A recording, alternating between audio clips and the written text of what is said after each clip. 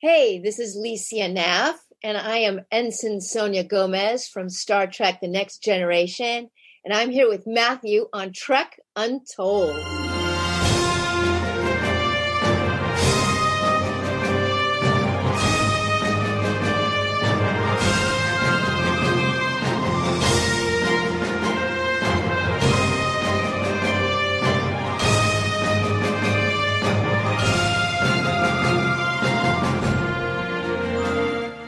Hello and welcome to Trek Untold, the Star Trek podcast that goes beyond the stars. I'm your host, Matthew Kaplowitz. This week, we're continuing to check out some encore episodes of classic Trek Untolds, and this one is basically a 2-for-1 special. One of my favorite interviews I've ever done on this podcast was with Lycia Naff. You may remember Lycia from her 2 appearances on Star Trek The Next Generation as Ensign Sonia Gomez, first appearing in Q Who, and then later The Samaritan Snare. And as it would turn out, later on, she'd reprise that same character over 30 years later to show up in all places on lower decks. But this time around, she was not an ensign, she was promoted to a captain. Lycia's career in performing is a very fascinating one with a lot of memorable moments, as you're about to hear. But eventually, the glitz and glamour of Hollywood wore off, and she set her sights on a new frontier. This time in journalism, where she broke a pretty huge story that I would say definitely changed many people's lives, including her own. Now, as I mentioned, Lycia appeared in TNG and in Lower Decks, and in turn, that actually led to 2 separate interviews with her. That very first one was episode 30 back in November 2020, and 11 months later, Lycia came back, this time to discuss her time working on Lower Decks. So, in this encore episode, I'm combining these 2 interviews into one to make this the all-encompassing entire story of Lycia's time in Trek, along with a few other highlights of her life, career, and her charity work. Now, speaking of, longtime listeners of this show will recognize Lycia from the ads I run for her non-for-profit organization, Drive-By Do-Gooders. And yeah, you're going to hear her plug this a few times this episode because, after all, this is 2 separate interviews, and both times we spoke about what she was doing. But I think it's important to hear this again, and I'm not going to cut these parts out because, really, when we first started talking, that was at the early days of COVID, and again, we did the interview a year later, and not to overuse this word, but I think it was important to hear really what has changed as COVID continued to ravage the homeless communities in LA, and what Lycia's group has been doing and continuing to do to combat this. And by the way, I can also say that thanks to folks just like you, Lycia ended up getting reconnected to the Star Trek world and began offering Star Trek autographs in exchange for donations to that very same non-for-profit. And she told me that the Star Trek ones in particular have done extremely well. So, shout out to not just Lycia, but also to those of you who donated and helped out a truly great cause, and this is something that you can continue to do, which you'll hear about later in this show. To me, Lycia was also one of those big milestone interviews for me, because it was really a chance for me to kind of flex my muscles as an interviewer. It definitely helped that Lycia was just really very much an open book. There was nothing that was taboo to discuss, everything was on the table, and we were able to just go right into things, super in-depth, hard and heavy. And I know for a fact that I got a lot more people checking out the show after that interview with Lycia because of what we spoke about, because of how we spoke about it, I think, too. So for me, it's a very important interview on a lot of levels, and I'm really excited to bring this one back to you guys because I feel like this is the interview that kind of started to put me on the map a little bit as a Star Trek podcast worth checking out. And that's why I'm so excited today to once again bring it back to you. But this time around, it's the entire story from start to finish with everything in between. So without further ado, let's go ahead and get ready to hear that entire story from Lycia Naff herself. But before we get started with the show, I want to remind you to check out the Trek Untold Patreon page at patreon.com/trekuntold. It's the best way to stay up to date on what's happening with the show, as well as to have early access to new episodes, the chance to ask questions to upcoming guests, and much more. And when I say that, I mean that I'm also working on how to make this Patreon experience better for everyone. So now is definitely a good time to jump on board and become a member of the Trek Untold family. Don't forget to follow us on social media at Trek Untold on Facebook, Twitter, and Instagram. Shout out, of course, as always, to show sponsor Triple Fiction Productions, who have been with us since episode 1 and are still here with us after episode 100, whose 3D printed Star Trek-inspired merchandise you're going to learn more about later on in this show, along with a few other Trek-related folks who I would love for you to support. Now, without further ado, let's beam in this week's guest. Computer, access interview file. Affirmative. Initiating program. And and welcome back to Trek Untold. And now joining me on the other side of the line, you may recognize her from Star Trek The Next Generation, but she's been in plenty of other productions that we're going to discuss today, some of which you may not even realize she was. And we also got some of the things that she's been working on the past few years that are pretty important, pretty interesting things. And that would be Lycia Naff. Lycia, how are you today? Oh my God. I don't know. Okay. Good answer. I'll take it. So yeah, thank you so much for joining us here. So first things first, I like to ask this question to all my guests, and that's, what's your earliest memory of Star Trek? Oh, it had to be the very first one because I'm old. And just William Shatner and that big chest of his and the big voice. And Scotty always, coming in and saying, I've given her all I've got, and I don't know, just the old Star Trek. And it was really amazing to me that when I found out it only ran for such a short amount of time, you thought it was just this huge empire of episodes, but it was actually a very small amount compared to the new versions and the movies and stuff. It's pretty amazing. And it's, Star Trek was one of the first shows to be syndicated, and that's part of why it got so big and popular. So yeah, it is crazy that it's just only 3 seasons, but it's such an icon. Right. So let's talk about some origins of Lycia Naff here. Let's dive back a little bit. I'd like to know a little bit about where you grew up, who your parents were and what they did, and what you wanted to be as a kid when you grew up. Oh, okay. Yeah. I was born and raised in Las Vegas, Nevada. And let's see, in the 70s, I got a fake ID by the time I was 14. I was, I had a car also. My parents kind of were busy. And so they just gave my little brother and I what we needed to be on our own, kind of. We were latchkey kids, but in a weird way that worked for me because I had a lot of freedom, and I would go to discos and I was going to dance contests. And my first love was dance because of the Carol Burnett show and all of the dancing and all the costume changes. And I was just like, that's what I want to be when I grow up. I wasn't really even thinking of acting, even though I did plays and movie shows and performances in the living room for my parents all the time. And I would drag my little brother into fashion shows and dress him and throw him out there. And I remember one time we were very young, for the finale, I made him go out there naked. Like I was, I don't know, some like twisted Diane von Furstenberg or something. So I was always performing, but it was really just for my parents. And then very early on at school, went to Catholic school my whole life, but my parents didn't care about, Catholicism really. It was just Vegas, and it was the better of the schools, I suppose. My dad worked in the hotel business, and I got a chance to see some of the theater that came through at the hotel he worked at. And one of them was Your Good Man, Charlie Brown, and then Jesus Christ Superstar, and then Hair.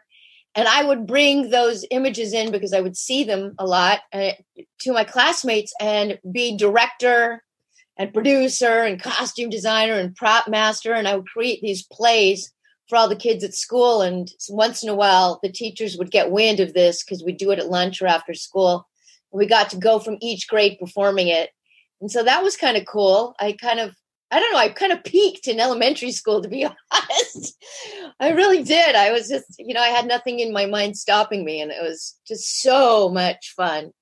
So then, growing up in Vegas and then once in a while coming to LA with my dad on vacation, it was like, I got to be here, mainly because of the weather, not necessarily because of Hollywood. But when I got old enough and I started studying dance in high school, my dance teachers told me about dance teachers here in LA. And I talked my dad into letting me, in my junior year for the summer, study dance out here. And at the end of that summer, I asked the teacher, Jaime Rogers, if I could have a scholarship.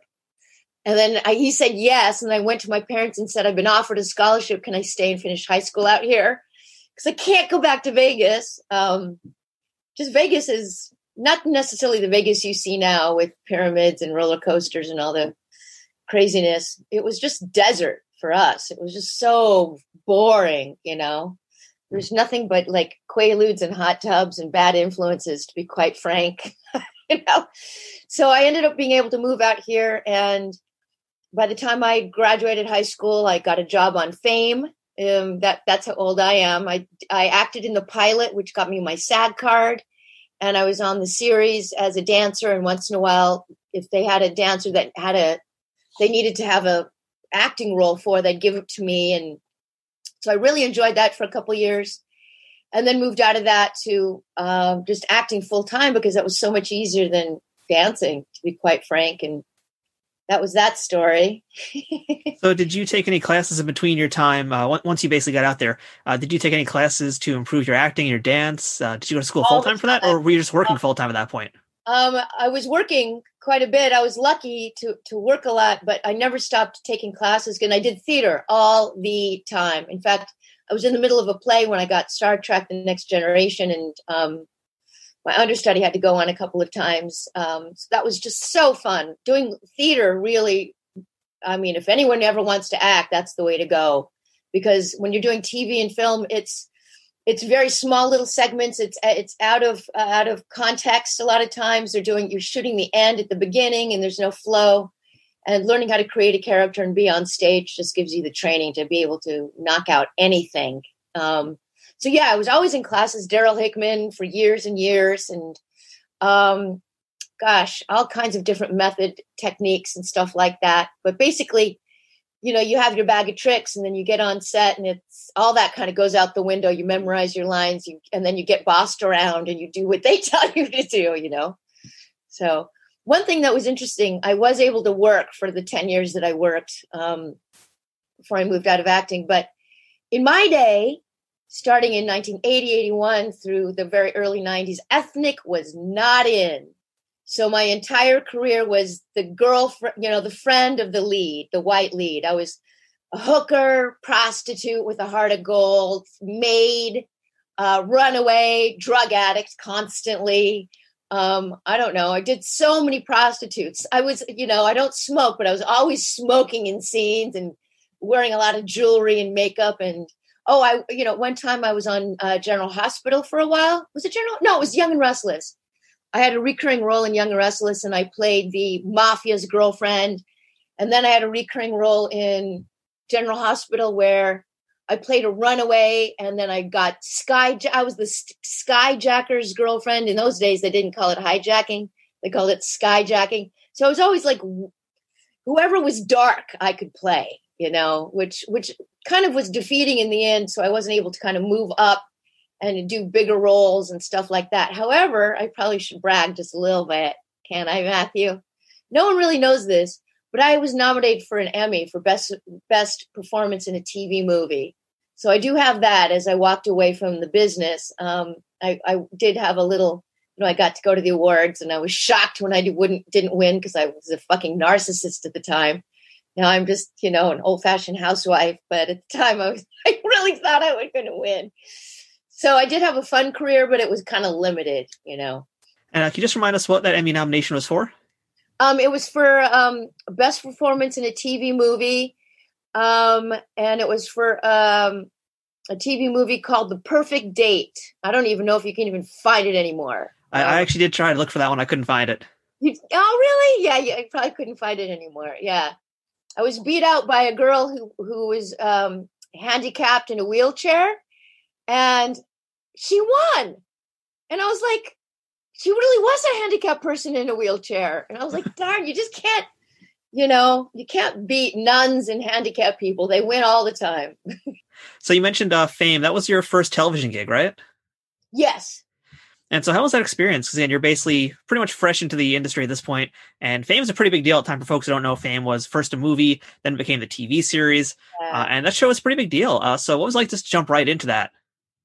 It was kind of difficult for me personally. I learned a lot. It was at the MGM studios. So, driving to the set and parking your car and walking, to these gigantic sound stages, that experience just made one tingle. It's like, oh my gosh, I'm part of, this history, Hollywood, old Hollywood. And it was just amazing. It really was amazing. We got to wear Bob Mackie outfits all the time, and it was a little difficult. Debbie Allen was a taskmaster.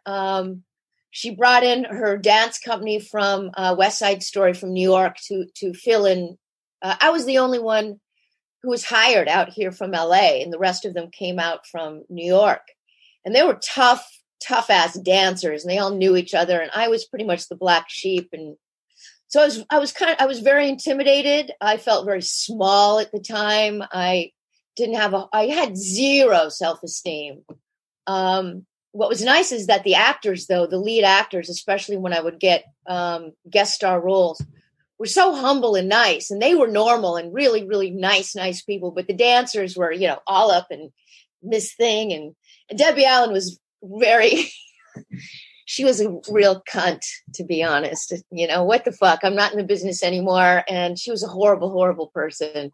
She really, really took advantage of her power, and she was a narcissist and very, very controlling and shaming. She was really big into shaming people. And so it was a rough time.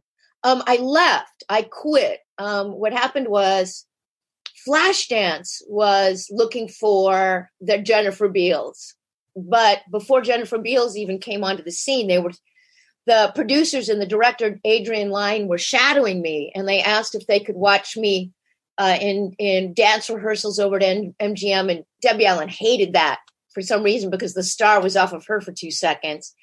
And they, watched me rehearse and shoot, and then took me to parties. And I was like, oh my God, I couldn't believe it.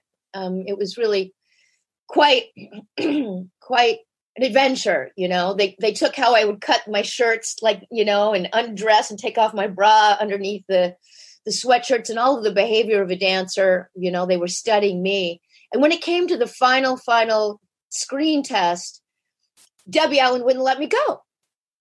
She wanted, and we were just being extras on the set that day. When dancers weren't rehearsing or shooting, we had to fill in the classroom. And she wouldn't let me go. And it was like, this is my big break. It was devastating. So I went anyway. And it was all the way out in Paramount, I think it was. And I met Jerry Bruckheimer in the elevator, and I'm like, oh my God. I mean, I could barely breathe. And I, to be honest, I choked at the audition. They had me eat crackers because it was a meal scene and we're eating lobster, but they had me eat dried crackers and my mouth was dry, and I'm trying to talk to the lead actor. I forgot his name. He was very famous. And I just had a mouthful of crackers. I didn't feel very good about my performance, and obviously I didn't get it. But when I saw the movie, it was like, so much of what they saw me do and hanging around me constantly, like for a month, was in that film. All of my behaviors and my mannerisms and the way a dancer my age acted. And she even looked a lot like me, like the hair and the clothes and all that stuff. So anyway, that day I came to the set after I auditioned, and I walked into her trailer, and I was going to quit. And she said, oh, good, I need to talk to you. And I go, great, I need to talk to you too. And I'll never forget it. It was like this standoff which she said, you're fired. And I said, well, I was in tears and shaking because she's very intimidating. She says, well, I'm firing you. And I was like, that's fine. And she marched me like a little kid onto the set where the dancers were rehearsing. And she said, do you want to tell the dance company what's going on? And I was like, I've quit. What am I even doing here? I was so intimidated. So she said, Lycia's going to be taking a break from us, and maybe if she's learned her lesson, she can come back in 2 weeks. And I was like in my head, I'm never coming back. I mean, never. I mean, she was so horrible to me. And I left just like dazed and confused by being so power tripped. But that was a really good beginning on how Hollywood is. There are those who start moving up the scale, and they take it to heart, and they think they lose a sense of humanity, I suppose. I don't know if Debbie Allen ever did have any humanity. From what I hear, she's exactly the same, and she could call me. I want this to go everywhere. She was really, really a terrible, terrible influence, terrible person. But it made me stronger. I left. I didn't have a job, but boom, I just started to work constantly. I got my equity card. I started to do leads in equity theater. I got soaps. And then I just, started to do one TV show after another. I got Clan of the Cave Bear, which was really fun. I got to go up to Vancouver and the Northwest Tundra Territory. That was a 6-month gig. Yeah, I was going to actually ask you about Clan of the Cave Bear, because that was with Daryl Hannah, and I'm hoping it sounds like it was a better experience for you as well. And that was also like the first time doing prosthetics, right? Yeah. And then I became known for doing prosthetics, because if you can tolerate doing, we had a 2-month rehearsal. This kind of thing doesn't happen anymore. There was a 2-month paid rehearsal and a 4-month shoot. It was insane. And we had brow ridges and fake teeth, and we had to put these nose extenders in. And they made us not shave. And I'm half Lebanese and half Brazilian. So I became very hairy very quickly. It was the best. That was one of the best experiences of my life. It was so much fun. It was a 90-degree turn. It was great. I feel like this is another film that you did that no one ever asks you about, but I know it's come up a few times. That's Chopper Chicks in Zombie Town. Oh, right. And yes, I did watch it for my research. I sat through the entire film. You poor thing. I mean, it was a B film, and I don't mind B films. Nowadays they call them independent films, but it wasn't funny enough, scary enough, zombie enough. It was a bad film. I mean, it was 90 minutes. That's my review of it. It's 90 minutes. Oh, thank God. I mean, they call it a cult classic, but it wasn't. But you know what it did? It taught me how to ride motorcycles, and I ride motorcycles to this day. I've never, ever stopped riding motorcycles. I've got a custom fat boy, and, I'm all of 5'2", and whenever it's warm out, I'm now a fair weather biker. If it drops before 70, you're not going to see me out there. But, for decades now, I've been riding motorcycles. Some of the fun things I know about that film is it got Billy Bob Thornton his SAG card. It was his first acting job. He'd already sold and won an Oscar for Sling Blade. But apparently he needed his SAG card, so he played a husband of one of the biker chicks, and he was a wife beater. And, I never got to meet him because I wasn't in those scenes, but I found that kind of hysterical. We shot it out in Ridgecrest, California, and we all learned to ride motorcycles. And that was another awesome experience, even though the movie was kind of silly. It was about, a female biker gang who drives into this, desert town that's being taken over by zombies. And we decide to kill the zombies. And my weapon was I think it was a staple gun. I forgot. I mean, everyone had a weapon, and I had, it was just some stupid weapon. Like I killed them with staple guns or something. I barely remember actually shooting the movie. I just remember motorcycle riding, because that became my life. It gave me so much freedom. It was like, to be quite frank, Matthew, it was like, when I ride a motorcycle, it feels like this is why I'm alive. This is why I'm on planet Earth. That and really good sex, is the only two things that put me in that place of, oh, that's why I'm a human being, I mean, other than being spiritual and all that and being a good person. So I'm a motorcycle fanatic. None of the other girls ride. I bought my motorcycle from the movie, and basically I turned over my entire salary, literally, back to them and got the bike. Then I just customized it and then upgraded. They've always been Harleys for some reason. Maybe that's because it was the first bike I, got. So that's that story, Chopper Chicks in Zombie Town. I mean, it's, you want to torture yourself and watch a bad B movie, but it is, hot chicks on bikes. And Chrome Hearts is a really big fashion line and jewelry line. They did all of our, in fact, the movie was called Chrome Hearts, but at the last minute, they changed it to Chopper Chicks in Zombie Town. But Chrome Hearts made our jackets and our jewelry and that whole image, that whole hot biker image with chains and crosses and all that kind of stuff. I wasn't really a method actor, but whatever role I did, I kind of walked away still being that person, because I was very young and didn't really have a good sense of identity of myself. So for whenever movie I leave, I'm still that character for a while. Trek Untold will return momentarily. Trek Untold is brought to you by Triple Fiction Productions. Triple Fiction Productions produces affordable and unique 3D printed Trek-inspired products from the original series, Next Generation, Deep Space Nine, Voyager, Enterprise, and the movies. Ranging from prop replicas to use in a fan film or cosplay, to accessories or playsets for figures in all different sizes, Triple Fiction Productions has got you covered. Past pieces for toys have included large centerpieces like 10 Forward from the Enterprise D, shuttlecrafts complete with working lights, and the Voyager Bridge, with smaller pieces including Borg alcoves, the Genesis device, and the dreaded arch-enemy of Worf, barrels. All highly detailed products are 3D printed and hand-painted in the USA, with new items added all the time, while simultaneously improving their printing quality based on fan feedback. To learn more about their products, visit triple-fictionproductions.net or visit them on Facebook at facebook.com/triplefictionproductions.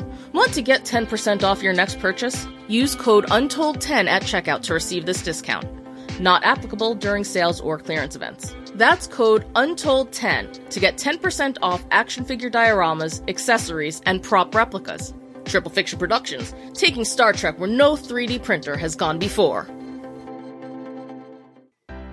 Hi, I'm Armin Shimmerman. And I'm Kitty Swink. 17 years ago, I was diagnosed with pancreatic cancer. I didn't know it at the time, but I had a 4% chance of surviving 5 years. As her husband, I was very scared. But he never let me see that. You are a rock. Thank you. Thank you. Pancreatic cancer is the third leading cause of cancer-related deaths in the United States, with a 5-year survival rate of just 10%. We want it to be much higher. Much higher. It's 6% better when I was diagnosed, but not high enough. More than 60,000 Americans are estimated to be diagnosed with pancreatic cancer in 2021, and more than 48,000 will die from the disease. Because symptoms are often vague, it can be hard to detect. Like the rest of the world, the Star Trek universe has been struck repeatedly by pancreatic cancer. Not only those of us that work on the show, but our fans around the world as well. It is why we came together with so many others to work with the Pancreatic Cancer Action Network, the leading patient advocates committed to fighting the world's toughest cancer. PanCan is working hard to create better outcomes for this devastating disease through its groundbreaking research in early detection and better treatment options. PanCan drives progress by funding life-saving research, providing personalized patient services, and creating a community of supporters and volunteers who will stop at nothing to create a world in which all pancreatic cancer patients will thrive. You can help support their important mission by donating at pancan.org today. We donated. Won't you do so too? Please, make it so. We now return to Trek Untold. All right, so Lycia, let's jump into Star Trek The Next Generation, because you came aboard to play Ensign Sonia Gomez. Your first appearance was in Q Who. So let's just kick things off first by, how did you get the role of Ensign Gomez? Oh my gosh. Okay. Well, I was doing a play. I had a lead in a play at the time over at the Zephyr Theater, and we were already in the run. When I'm doing a play, when anyone is doing a play, I would imagine, if there's any, actors out there, your chops, your acting chops, your fluids are really going, and you don't have a lot of stage fright. It's just you're in the zone of what the craft of acting is. So I went over. It was a Paramount again. Yeah, it was a Paramount, and there's it was a long casting call. There was tons of girls in the waiting room. The character was Jewish at first. They called her Ensign Sonia Sussman.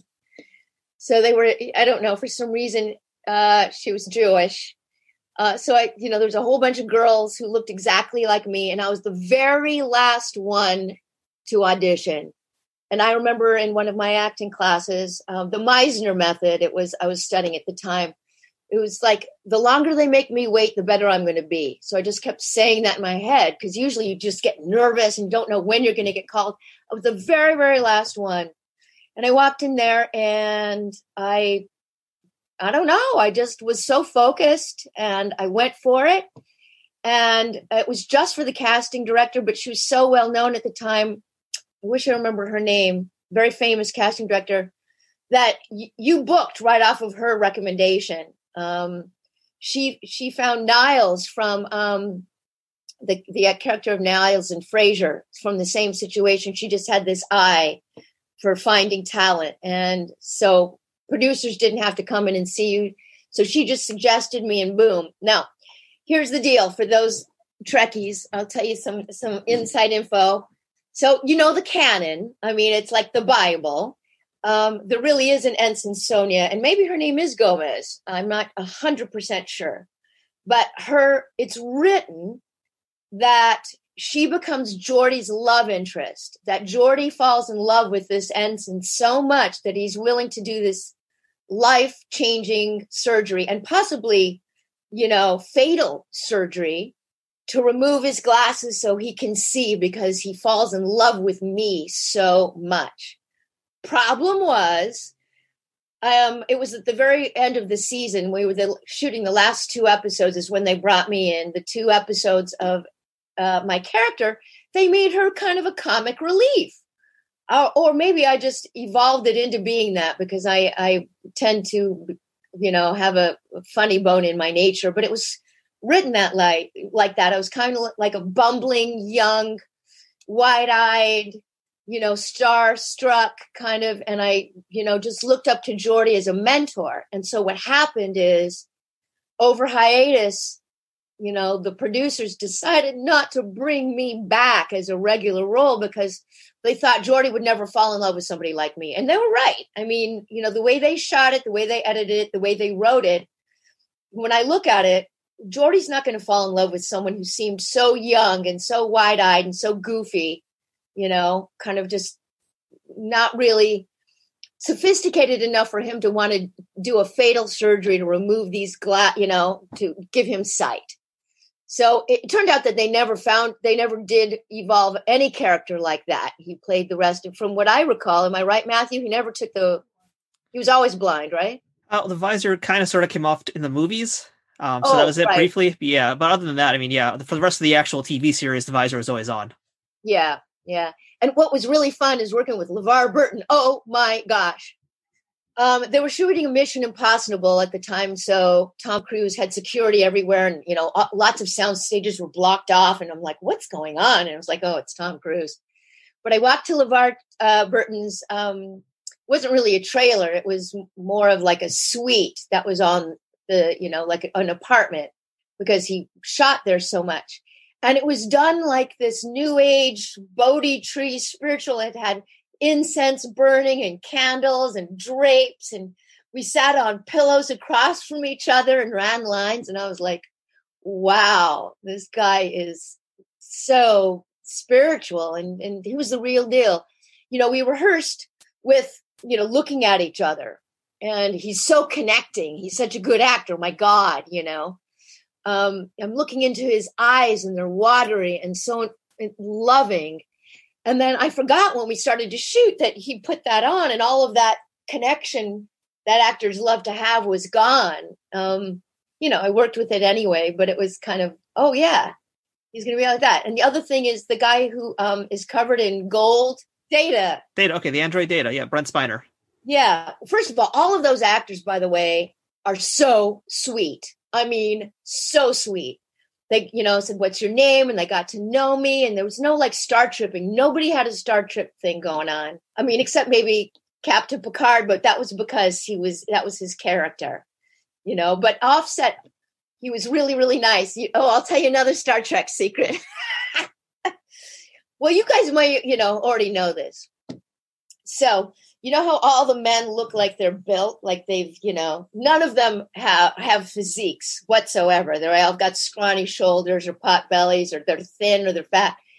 That's built into their costume. So it looks like, when I met Patrick Stewart, he just looks like a thin British guy, and then he's got the outfit on. It looks like, he works out every day, and all of the characters are like that. In real life, they're, just are normal physical human beings, but the outfits. And the other thing is they're hyper crazy about your hair and your outfit.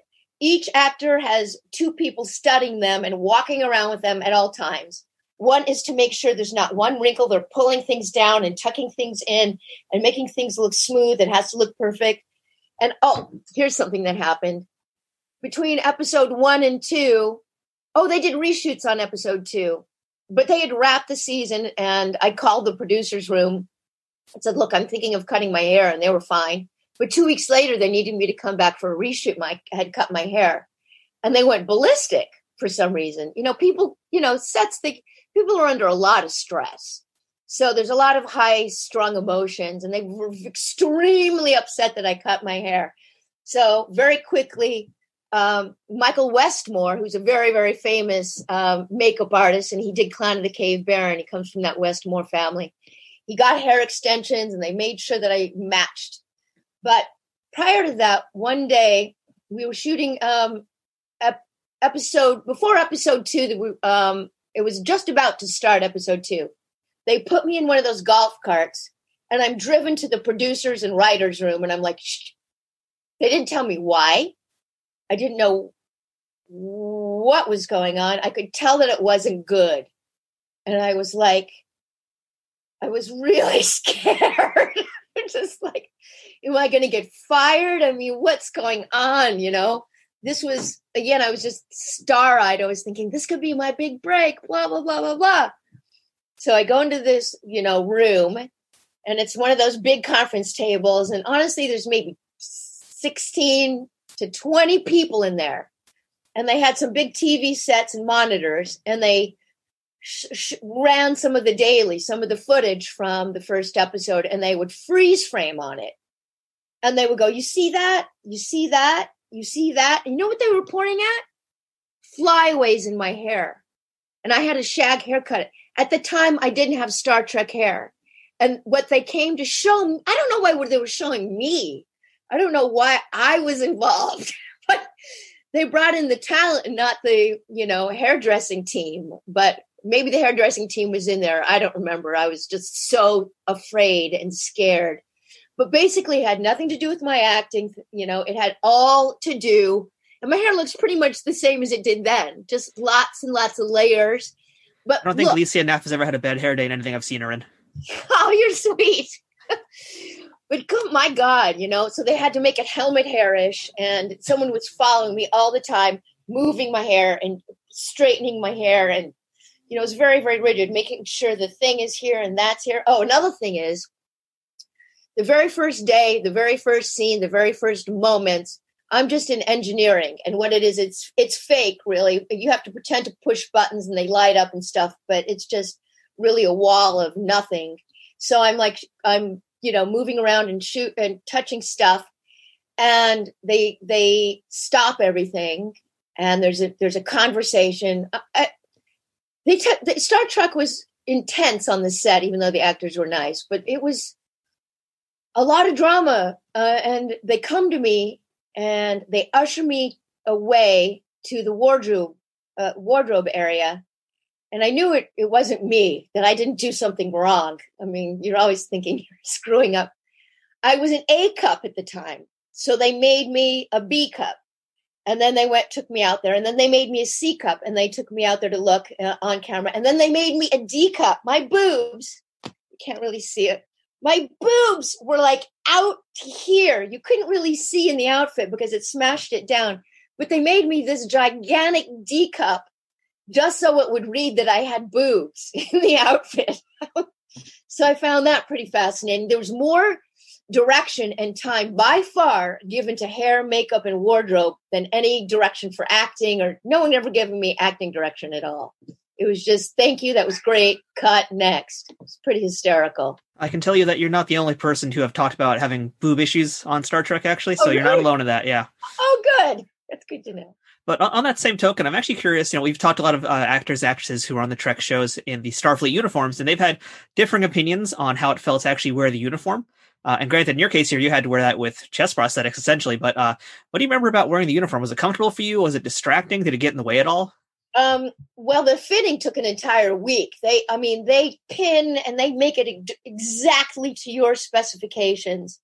And it's kind of this elasticy material. So it's a little stretchy. It wasn't that uncomfortable, but so that it wouldn't have even one wrinkle in it, there was stirrups underneath the pants that always had to be pushed down and kind of under your shoes or under your socks, so that you always had these really streamlined.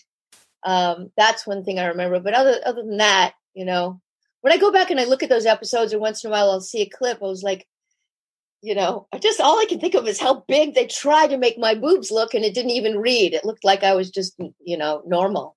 I did want to ask you a little bit more about Patrick Stewart also, because your first scene with him is you're spilling hot cocoa all over him. And I imagine just in the first place, being in a room with Patrick Stewart is intimidating. Having to now spill hot cocoa on him is probably even more frightening for a young actor. What can you tell us about doing that scene with Patrick Stewart? And again, just you got to spill stuff on him. That's crazy. That sounds like a horrible thing to do. It sounds like a nightmare to me personally in real life. Right. There was only one rehearsal in which I didn't spill anything. And then they could only do 2 takes. So they had 2 cameras rolling on each 2 takes because they only had 2 changes of outfit from Patrick. Or maybe that's all Patrick wanted to do. So I had to nail it. Which helped because I had to be nervous in this scene, my captain, your captain, my ship, your ship. I had to be kind of, bumbling like that. So we just did it twice. And he didn't want to talk to me. He didn't want to be friends with me. He wanted to keep that kind of intimidating aspect so that the roles would look right when we shot it. He didn't even want to be my friend off camera and then, be intimidating on camera. So it was very fun. It was really great. After that, years later, I saw him in a play and I went backstage afterwards and he was just the sweetest guy. He was just completely not that. He has such a sense of humor about himself. I wish he'd host Saturday Night Live because he's hysterical. So it was really fun working with him. So aside from Sir Patrick Stewart and everybody else we mentioned, you also were in an episode of Whoopi Goldberg. And I don't know if you got to actually interact with her at all, but did you actually get to chat with her or spend some time with her offset? Yes. Oh my gosh. She was so nice again. And I got, those were the days of the Polaroid. So I got a Polaroid picture of her and I in our outfits together that I gave to my boyfriend at the time when he was traveling to remember me by, and then he went and lost it. It was like that was my only piece of memorabilia. I broke up with him after that, so don't worry.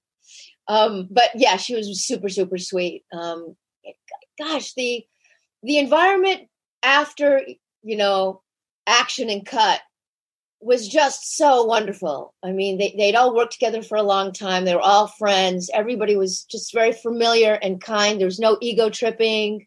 It was really a delight. Now, I've gone to some of the Star Trek conventions to do signings and stuff, and none of them go, which is unfortunate because maybe they're too big, or once in a while they'll make an appearance on stage and do those roundtables on the stage and stuff. But they're in real life, my gosh, there's not a complaint, not a one of them. The thing about data I was going to say is, we were eating lunch one time just outside of the set, just like sitting on one of the streets on the Paramount lot. And you can't really realize because it didn't shoot well. The color of gold that they cover him in is so gold and so bright and gorgeous. And it didn't quite translate as well because they didn't have HD or high def back then. But he had to live in that gold all the time. I mean, it's not, he came in at 5 a.m, got covered in gold, and then, wrapped 12 hours later, still covered in gold. It's not like he could take it on and off. And he didn't mind it at all, So the first episode that you were in, again, Q-Who, for Trekkies out there, we all know that as the debut of the Borg. And that's pretty much the biggest threat in Star Trek history at that time. And they're still pretty darn scary. Did you ever see them on set? Again, this is the first time you probably have seen them. Did you ever see them at all when you were there filming? No, but I did see their prosthetics and their heads and all of that stuff in the makeup room. I mean, it's no surprise Michael Westmore was asked to do, Star Trek because he was such a specialist at that kind of stuff. So no, I didn't really, have any interactions with the Borgs. Sorry, except seeing them, at the cafeteria. That's got to be a weird thing to see a bunch of Borg eating soup and salad, right? Yeah, along with all the Mission Impossible people. It was, whenever you're working on a big set like that or big sound stage like MGM or Paramount, the mixture of people, you've got a cowboy next to a little person, next to a nun, next to, a Borg, next to a gangster, and you're all in the line to get soup. It's kind of funny. So aside from the appearances on Next Gen, which were sadly only 2 episodes, your character does continue on in books and other media. Are you familiar with what Sonia Gomez has done since her TV appearances? No, actually, no. I didn't really follow up just because my little heart was broken. I just I felt sad that I wasn't going to continue, so I didn't kind of pursue it outside of the professional aspect of it. What happens to her? Well, she does a heck of a lot more stuff. I haven't read all the books myself, but I know that she does rise up in the ranks. There's basically a whole book series more or less devoted to her and her team. So she actually did pretty well for herself. So it's unfortunate again that Sonia Gomez didn't keep up in the Next Gen show. And I'm kind of curious, we know what was supposed to happen in theory, but what would you have liked to have happened to Sonia Gomez? Probably what would have ever been in those books in the canon, because I know that the producers and Gene Roddenberry was on the set a lot, and I actually got a Polaroid with him that I still have. So he was alive, and he really wanted to hold true to the written word, and so a lot of the scripts were very, very close to what was written in all of the books in the canon. Personally, what I would have liked to do is come back that following season, which would have started up in August or September of that following year, and learned my craft as an ensign and maybe excel like they had written about it. And gosh, to become a love interest of Geordi, to have those kinds of scenes, to be able to have worked with Geordi more would have just been a dream come true. I mean, honestly, I would do it for free, but c'est la vie. Yeah, working with LeVar Burton, I know, must be really great. I do feel like, as far as Ensign Gomez goes, she probably dodged a bullet because Geordi LaForge was kind of a creep with the ladies, it seemed like, later on. So he was a little bit, not too great with the ladies. Oh, I didn't know that. In the series? Yeah, he has another love interest later on that's actually a hologram in the beginning. It's Dr. Leah Brahms. And at first we meet her, she's a hologram. And then the actual doctor, a few episodes later, comes and they actually meet in person. It's awkward. Geordi's not the best with the ladies.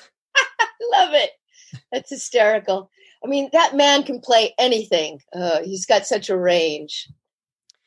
So I heard a story, and maybe you could help let us know if this is true or not. Now we're going to jump into Total Recall a little bit. But sure. I heard that it was your appearance on Total Recall that also may have actually hindered your continuing in Star Trek Next Generation. Is there any truth to that? Oh, no, because that was a couple of years later from what I recall. I mean, maybe that's true. I mean, honestly, I've just heard rumors, so yeah, I wanted to get to the bottom of that. But I know there's other things going on, obviously, that you mentioned already with the character. So I don't know. I'm not privy to that. I'm not privy to that. I was also told that my role didn't continue on because my agents didn't accept a deal, and they never told me about it. I was told that a couple of times that I was offered, which all of that is just heartbreaking. I mean, for someone who was young like I was, and who was really dedicated to the craft of acting and just loved it and worked very, very, very hard and would have done anything they asked me to do to find out something like, it was my agents who didn't accept a deal that I didn't even know about. Maybe they were offering SAG minimum. I would have taken it. Are you kidding? But that I still don't have any evidence. The thing is, Star Trek, those episodes were shot in 85 or 86. And Total Recall was 87, 88. So I don't know if they influenced each other. But I got the role kind of sight unseen because Jan de Bont was the DP, the cinematographer on Clan of the Cave Bear. And I guess he remembered me. They needed somebody who knew how to wear prosthetics and didn't complain about it. So I was the only one to audition, and I just went in and met with him and chatted with him, and he told me what it was, that I have to go to Azusa and work with Rick Baker, very famous, guy who makes horror stuff like, monsters and stuff, and work it out. Originally, she was to have 4 boobs. Yeah, we should mention for folks who don't know, because there's probably some people who might not recognize you just yet, and they're hearing 4 boobs, OMG. I was my name was Mary in Total Recall. If you went to get popcorn, you'd miss me, but I was a role that you wouldn't forget. I was a 3-breasted mutant hooker on Mars. who opened up her shirt and should have said "got milk." I don't even remember the lines. There were so few.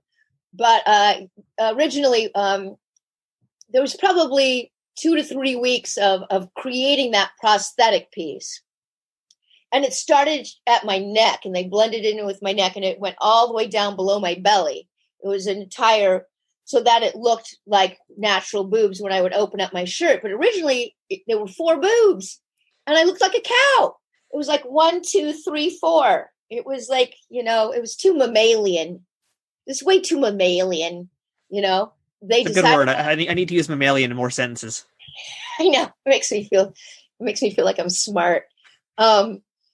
Yeah, it's just too much lactose going on. It was not right. It was just, it didn't look sexy. I guess I was supposed to be a mutant prostitute, but there had to be some sex appeal. Like if 2 boobs are good, 3 boobs are better. That's, I guess, so they stuck one in the middle. And one of the things I'm always asked is, were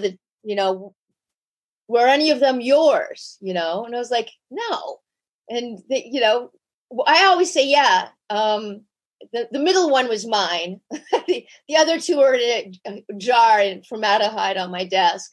But no, none of the boobs were mine. They were all 3 prosthetics. And they had several of them painted perfectly. And it was that spongy stuff they make it of. It almost feels like skin. And it takes it started initially to be like 8 hours in the makeup chair. And they put you in like a barber chair and lean you back. And then it got down to about 5.5 hours, 5 hours. They just got faster and faster at it because they'd have to glue it on and then make it look like there's not a seam and blend in all the makeup and then put it all in. And, we shot in Mexico City, and I had a walk. Those were Walkman days. I was the first one on the set, 5 a.m., plug in the Walkman, go to sleep, and just let them work at me. And that was weird. Now here's a little something. So the first day on the set, it was just a week of shooting, just like 5-6 days. I arrive on the set with my outfit on, and I'm a prostitute as usual. I mean, if I probably played 10 prostitutes in my career.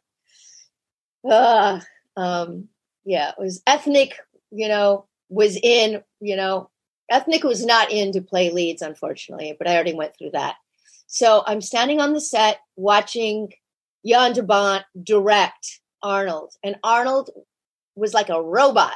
He imitated everything Jan told him to do. Jan would give him a line reading, meaning a way to say a line, like, hello, how are you today? And Arnold Schwarzenegger would go, hello, how are you today? He would do it exactly the way he was asked. And I was like, wow. As an actor, you're kind of not used to that. You're used to actors doing many takes, trying it many ways, being artsy, but Arnold was all business. And I liked that. He was super, super professional. So then when they were lighting our scene at the bar, I'm sitting across from him.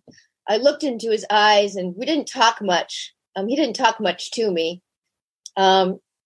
He is kind of a big guy, and he was very buff at the time, right? He still is in his, Arnold days. And one thing that I really noticed that I'll never, ever, ever, ever, ever forget, I'm looking at his eyes, and his pupils were the size of a tiny little pin. And I was like, that is so weird.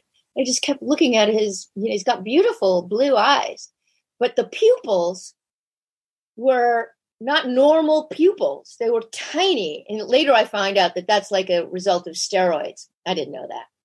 The other thing is because the shoot was so long, they took over this entire soundstage in Mexico City. And there were 3 units running the whole time, the A unit, B unit, and C unit. The B and C unit were running, all of the stunts and all of the special effects.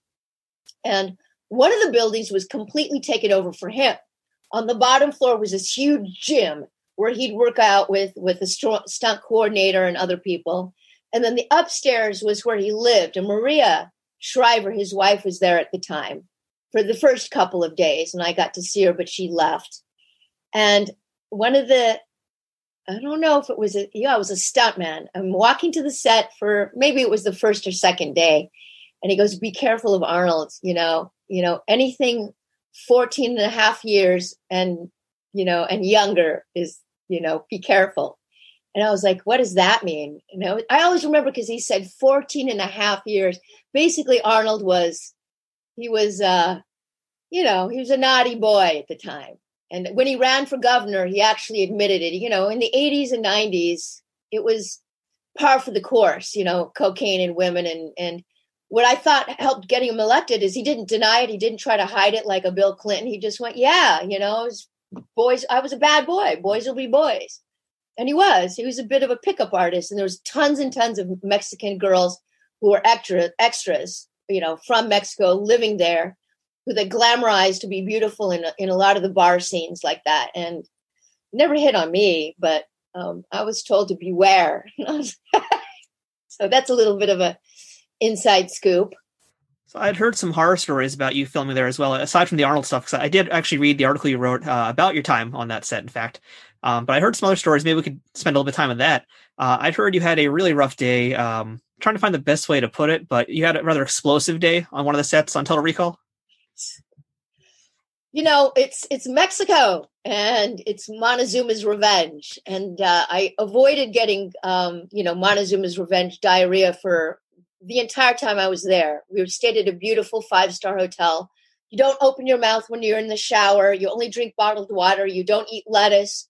You eat things that are completely cooked. I lived on like candy bars and cigarettes in those days. But that morning, it was the last day of shooting for me, the second to the last day of shooting, the big scene.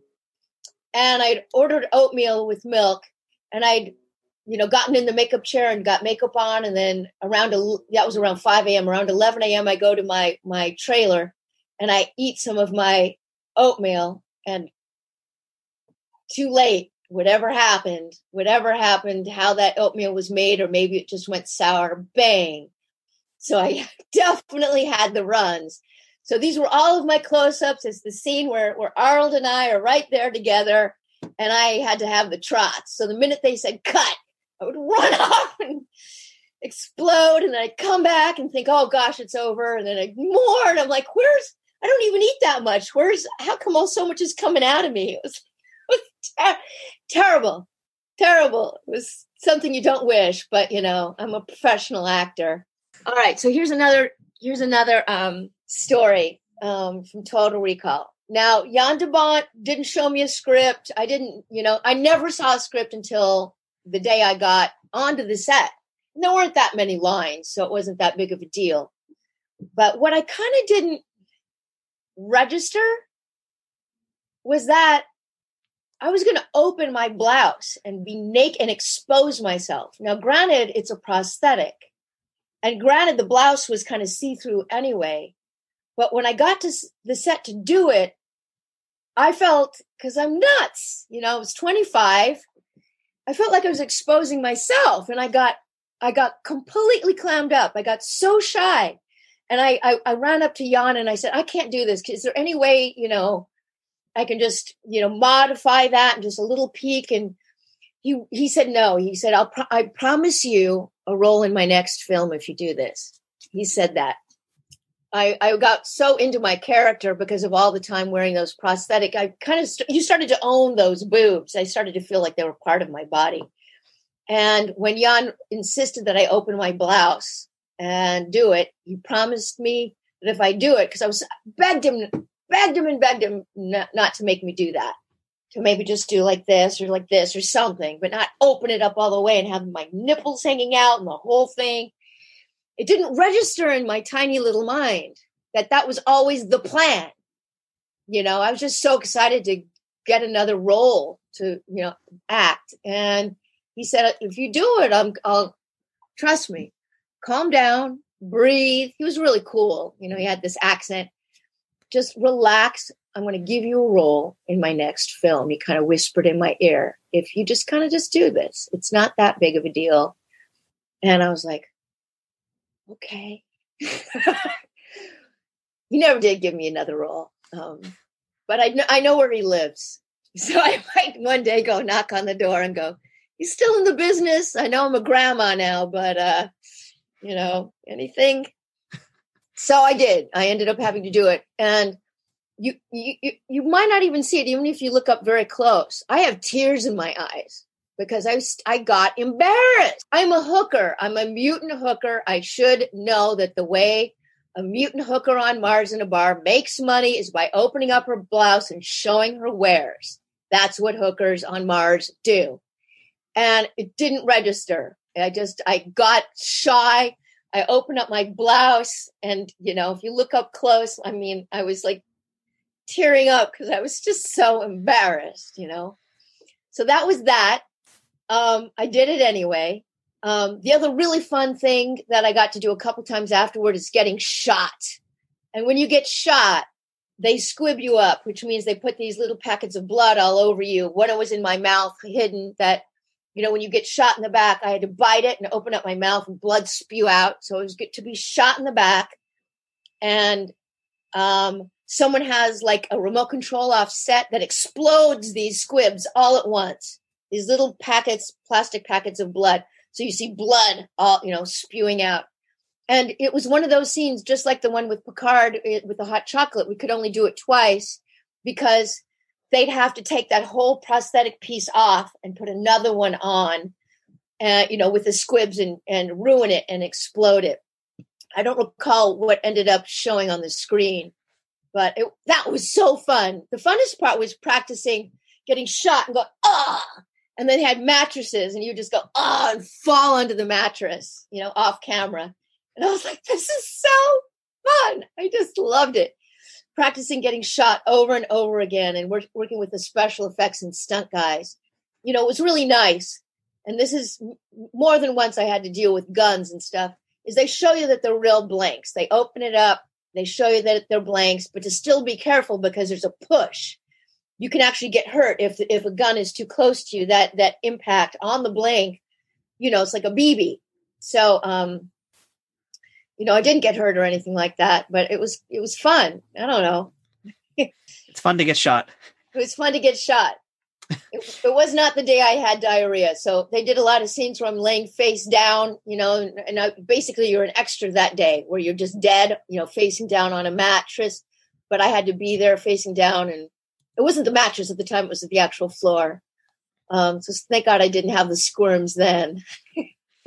So a few years later, after all of this, you decided to leave Hollywood and you kind of changed the trajectory of your career and you went to journalism. So why did you make that career shift? But yeah, I ended up leaving acting, but acting kind of left me. After I got nominated for that Emmy, I got the chance to audition for everything under the sun, bigger roles and stuff, but I didn't book even one of them. I didn't work for an entire year. And the more I auditioned and got close and the more I got quote unquote rejected, the more my mindset couldn't handle it. I was young and not really balanced, I guess. I just took it to heart. I kept trying to fix what was wrong. I was like, why wasn't I booking these?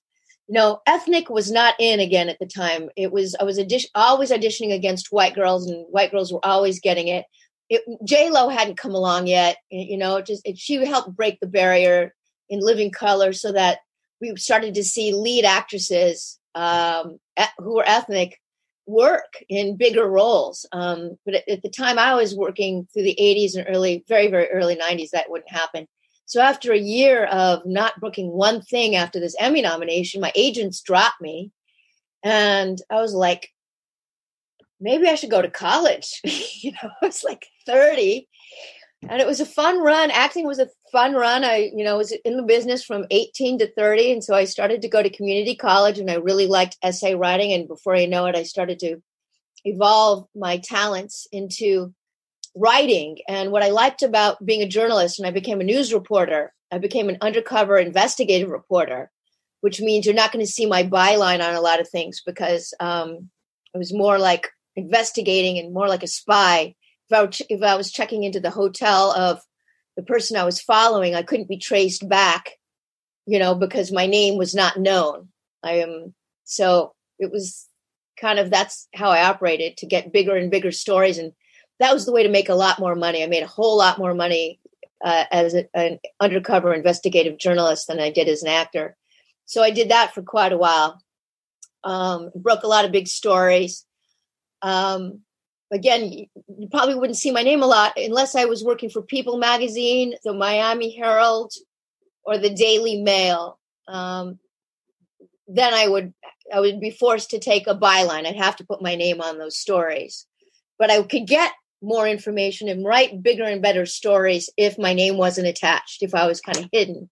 Then I could sneak around and get closer to my subject and get more information on them. Anyway, those were the days. I traveled, to every state in the United States and kind of all around the world. I ended my career right after I broke the Bill Cosby rape scandal in around September, October of 2014. I did that completely on my own. Hannibal Buress was doing a summer tour. He's a comic, and he said, the biggest comic hypocrite is Bill Cosby. Google him and rape when you get home. And I picked up on that and realized this guy had settled a couple big lawsuits, one in the 90s, one in 2006. And I started to gather names of women who were testifying against them. And all of this was covered up. It just wasn't in the mainstream. And I started to interview Barbara Bowman and some of the other women on record, on camera, on print, who lived through the horror with me. I just wrote about the horrible examples of what they went through with these molestations and being drugged and raped over and over and over again. There were so many women that I knew it wasn't a conspiracy against Bill Cosby. Many of them were grandmothers and, all kinds of races and ethnicities and all around the country. So it wasn't like they all gathered up in Dallas and go, let's get Bill. It wasn't a plot against him. It was a real deal. He started in the 70s and, ended it in 2013 pretty much. So, he's in jail now. I don't, have anything personal against him, but I broke that Bill Cosby scandal and a couple of other big ones. And then after that, I made enough money to pay off my house here in Venice Beach, California. And I was like, why not work? Why not, just invest my money and I've been in the mainstream of working, 8 to 16 hours a day since I was a teenager. So that, I ended up transitioning out of journalism into retirement, where I can ride my motorcycle and read books and take naps. Yeah, I did want to follow up on you breaking the story about Bill Cosby, because that was such a huge, huge thing in the news. And, clearly this is one of those things that's helped this current wave of feminism that we have right now. It kind of led into the Me Too movement, the speaking out movement, all those kinds of things. But just, let's just take it back a few steps to when that story first broke. And, you said you're an investigative journalist, so oftentimes your name is hidden. In this case, your name is right out there in bold. So just those first few months the story came out, what was it like for you as that reporter to just have your name there and have, this giant story attached to it? Well, there's always blowback. There were a lot of people, close friends of mine, who were African American, who thought it was a conspiracy to hurt Bill Cosby. It was a dead end because there wasn't logic there for me to go, this woman didn't even know this woman. They live on opposite sides of the country, opposite experiences other than the similar experience of being drugged, not knowing what happened, waking up and smelling semen and cigar smoke and Bill Cosby's cologne all over them, to be quite frank. So it was tough. I got a lot of blowback. I went on Dr. Phil. He gave me an entire segment on my own, which was really cool. And we really got to break down the timeline. And there's just so many women from so many walks of life, from Playboy bunnies all the way to fans who saw him in a comedy show in Las Vegas, who he said, I'll sign an autograph and take pictures right in front of their boyfriends, and then said, here's the key to my room. Come up and get the signed autograph later in a couple of hours. And they'd come up and he wouldn't be there. They'd open the door to his suite and there would be wine and food. And, there'd be a ring in the hotel, and they'd pick up and it would be Bill and said, I'm delayed I'm saying hi to some fans. Go ahead and have a glass of wine and have a bite, and I'll be right there. And this happened so many times to so many different people who did not know each other. And by the time they woke up, it was the next day. They're either naked in bed or half dressed. Bill's nowhere to be found, but it's like something is dripping out of their lady parts. It was pretty horrifying, and it was pretty graphic. And I was very lucky to have women confide in me and open up to me and trust me enough to expose themselves and know that I'm going to write the words exactly the way they want them.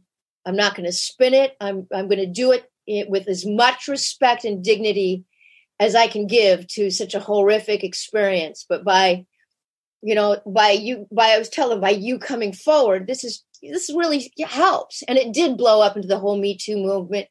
And more folks got exposed, Harvey Weinstein and Epstein. And that was the beginning of it. It was a tough road for me personally too. I happen to have been a survivor of some of those experiences. So I think that's why I had a special skill set to go in and make a cold call to people, to a woman, and say, hey, this is who I am. It happened to me. I know it happened to you. Would you be willing to talk about it? And I'll write it with you. We'll edit the story with you. We'll do it exactly the way you want it, with your words, because the experience, it's time. And so I was lucky enough to do a dozen of those kinds of stories. And it elevated me for a quick second, but that really wasn't the goal. I did a lot of TV stuff around the world, segments on news stories and stuff talking about it. That's about that. That's about all I have to say on that. I think it's quite a lot. I mean, it's a heck of a thing that happened. That's, to put it mildly, I guess. But I kind of wondered, looking at some of the things in your career, like we didn't even discuss actually on Baywatch, how you'd mentioned that you had to basically be stripped naked to be given a fake tan. I was curious, looking at like a lot of the experiences you had in Hollywood, having to be a prostitute all the time, having to show off 3 boobs in Total Recall, just all these kind of very demeaning roles. How much do you think that played into your decision to kind of go towards this aspect of the investigative journalism and to start talking about that? Funny God, that's an amazing question, Matthew. Oh, thank you. Wow. I never really put those together, but I mean, there's the level of, because of the way I looked, and it truly was the way I looked. I was exploited in the sense where I wasn't going to get a meaningful role. They were always maids and prostitutes and hookers and drug addicts and people who were of color. And that was it. That was all that my agents could get me up for. And my peers as well. Some of my peers went on to do, lots of much better things. They hung in there and broke the color line. The color line got broken now, where it's very multiracial and multidimensional on camera now. But it wasn't back then. When I started to learn that I had a skill for writing, it was such a relief. It was like I could breathe, because it didn't matter how I looked or how I sounded or how I smelled or anything about me personally. It mattered what, the written word. It mattered what the word was on the page. And if I could do that and honor that correctly. So I wasn't into fiction. I was into nonfiction. And I worked at the Miami Herald for years. I worked at People magazine. I was undercover at the Inquirer and all of them, the Star, all of those. I didn't take a byline because I didn't want anyone to know I was doing that kind of work, and I was making shitloads of money. And I really learned how to be an investigative reporter, because you've got a lot of data banks at your disposal. You know people's phone numbers, where they live. You can get very, very close to a celebrity without them knowing it, especially because my name wasn't attached to anything. I mean, I followed Tom Cruise forever. Britney Spears. I broke tons and tons and tons of stories on Britney Spears. I was the clearinghouse for everything Britney Spears when she was going through her meltdown, 2007 to 2009. I was in her house a couple of times. I would be able to get I was a celebrity journalist, basically. Very, very close to my subjects, because my name was hidden. So if someone would see my name on a roster at a hotel, they wouldn't put it together that I was a reporter and then I'd have to get kicked out. Or if I was at the Chateau Marmont, no one knew. They wouldn't attach me to who I was as a journalist, so I could stay inches away from Lindsay Lohan and watch her do blow. Things like this. I got to see a lot. I got to report a lot. It was a great way to make a whole lot of money fast. In a weird way, I was exploited as an actor, and I guess I exploited public figures to make a living now. It bought me my house. People say I'm not proud of what I did. I didn't do anything sleazy, really. I didn't do anything illegal. Not really. A little bit of gray there. A little touch of gray. But nothing that would get me handcuffed or anything like that. I still had my ethics and morals. The thing is, here's something important, I guess, is if you're going to be a public figure, if you're going to be a celebrity, an actor, and you've got a soapbox and you've got a voice and you're making millions and millions of dollars to play cowboys and Indians, you can't pretend, reporters are not going to follow you. You can't pretend that paparazzi aren't going to follow you. All those pictures you see in magazines of celebrities, they 100% know that there's 10, 15 guys around them at all times. 100% of their lives, especially if they're A-listers like a Brad Pitt, a Jennifer Aniston, and Angelina Jolie, people like that, Justin Bieber. And they act natural, but often they're calling the press to let them know that, hey, I'm going to be at the park playing with my kid. We'll sue you if you print bad shots. So just print good shots. And they have working relationships with the paparazzi photo agencies. And they have working relationships with the celebrity magazines. That some people don't know, but I'm not in the business anymore, and no one can sue me for anything I'm saying. But there's no wool pulled over anybody's eyes. If you're a public figure, you're fair game. You're fair game to be reported on. Good, bad, and ugly. If you're making that level of money as a public figure, now their kids to me are off limits. Their love interests, even though there's often interest in their partners or their husbands or wives, I try not to pursue them because they're not public figures. But if you're going to put yourself out there, you're fair game. It's just part of the contract that you sign when you want to be that person and make that kind of money and have that kind of airtime and influence on people, I mean, this is such a big story that happened. And it really did just change so much in this country. Do you ever wonder if this was your way of just kind of trying to protect others from what happened to you happening to them? Oh, totally. I mean, that's what I would say to the women who had been raped by Bill Cosby and other people. There were a couple of others that this kind of will help stop that karmic train as it was. So that it may not happen again. It might end this habitual. And lo and behold, look what's happening now. Some guys have been falsely accused, and I feel really bad about that because it gives the Me Too movement a bad name. But there are a whole lot of people who got busted. Like, I'm a massive fan of Louis C.K. He got busted. He came out and went, I did it. I'm wrong. I'm going to take a couple of years off. I'm going to repent. Anything I can do to fix this. This is true. And he was one of the first people to do that. And so was Al Franken. And he had to step down from a really long, wonderful career as a senator. But they copped to it. They said, my bad. Kind of like Arnold Schwarzenegger doing that before he was elected governor. It's always the cover-up that's so much worse than the crime. But nowadays, it's women don't go into hotels and private hotel rooms to do auditions. A lot of the bad guys are out of the business now. The casting couch doesn't exist anymore. If you're in a wardrobe fitting, they do it. So it's all above board and you can't get sued. There's women with you just watching. I mean, it's everything has changed now for the better. I mean, I'm not solely responsible by any means, but it was so cool to have that first little rock that started to roll that now has snowballed into a massive change in the industry to make it a little bit more decent for women and men. I have a lot of male friends that were hit on, harder even. even more bluntly. And that kind of stuff just isn't fair, because it's someone taking their powerful position and you're going to get a job out of it if you fulfill their sexual needs. That's so corrupt. So I'm glad it's out there and it's passing. I'm glad we got to talk about this here. I know folks listening who came, if they're thinking they were only going to hear Star Trek, clearly they haven't listened to Trek Untold before. But I think this is a pretty important topic. And, just thank you for being so brave to actually cover this and to break that story. But I guess onto a little bit more of a positive, happier note as well as we close out this episode today. You're right now involved in a charity organization called Drive-By Do-Gooders, and I wanted to talk to you about that. Can you tell us a little bit about what Drive-By Do-Gooders is? I came up with this little charity, like drive-by shooting, I live in LA, and,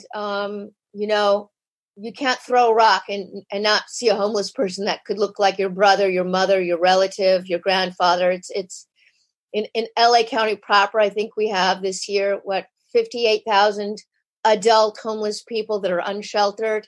And I work specifically in Skid Row, on the outskirts of Skid Row, that have 12,000 adults who live in 20 square blocks. And it's a permanent homeless encampment in downtown LA. And I've always been kind of a do-gooder. Like, I'm the one at a party who's shy, believe it or not. It doesn't seem like I'm shy now, but, I'm the one who's cleaning up in the kitchen or trying to help. And I've always been service and charity oriented. So Drive-By Do-Gooders just kind of evolved organically and naturally, where it would be just me, and I would be driving to an audition or driving to work or just driving anywhere. And I'd have a bottle of water or an extra protein bar in my passenger seat.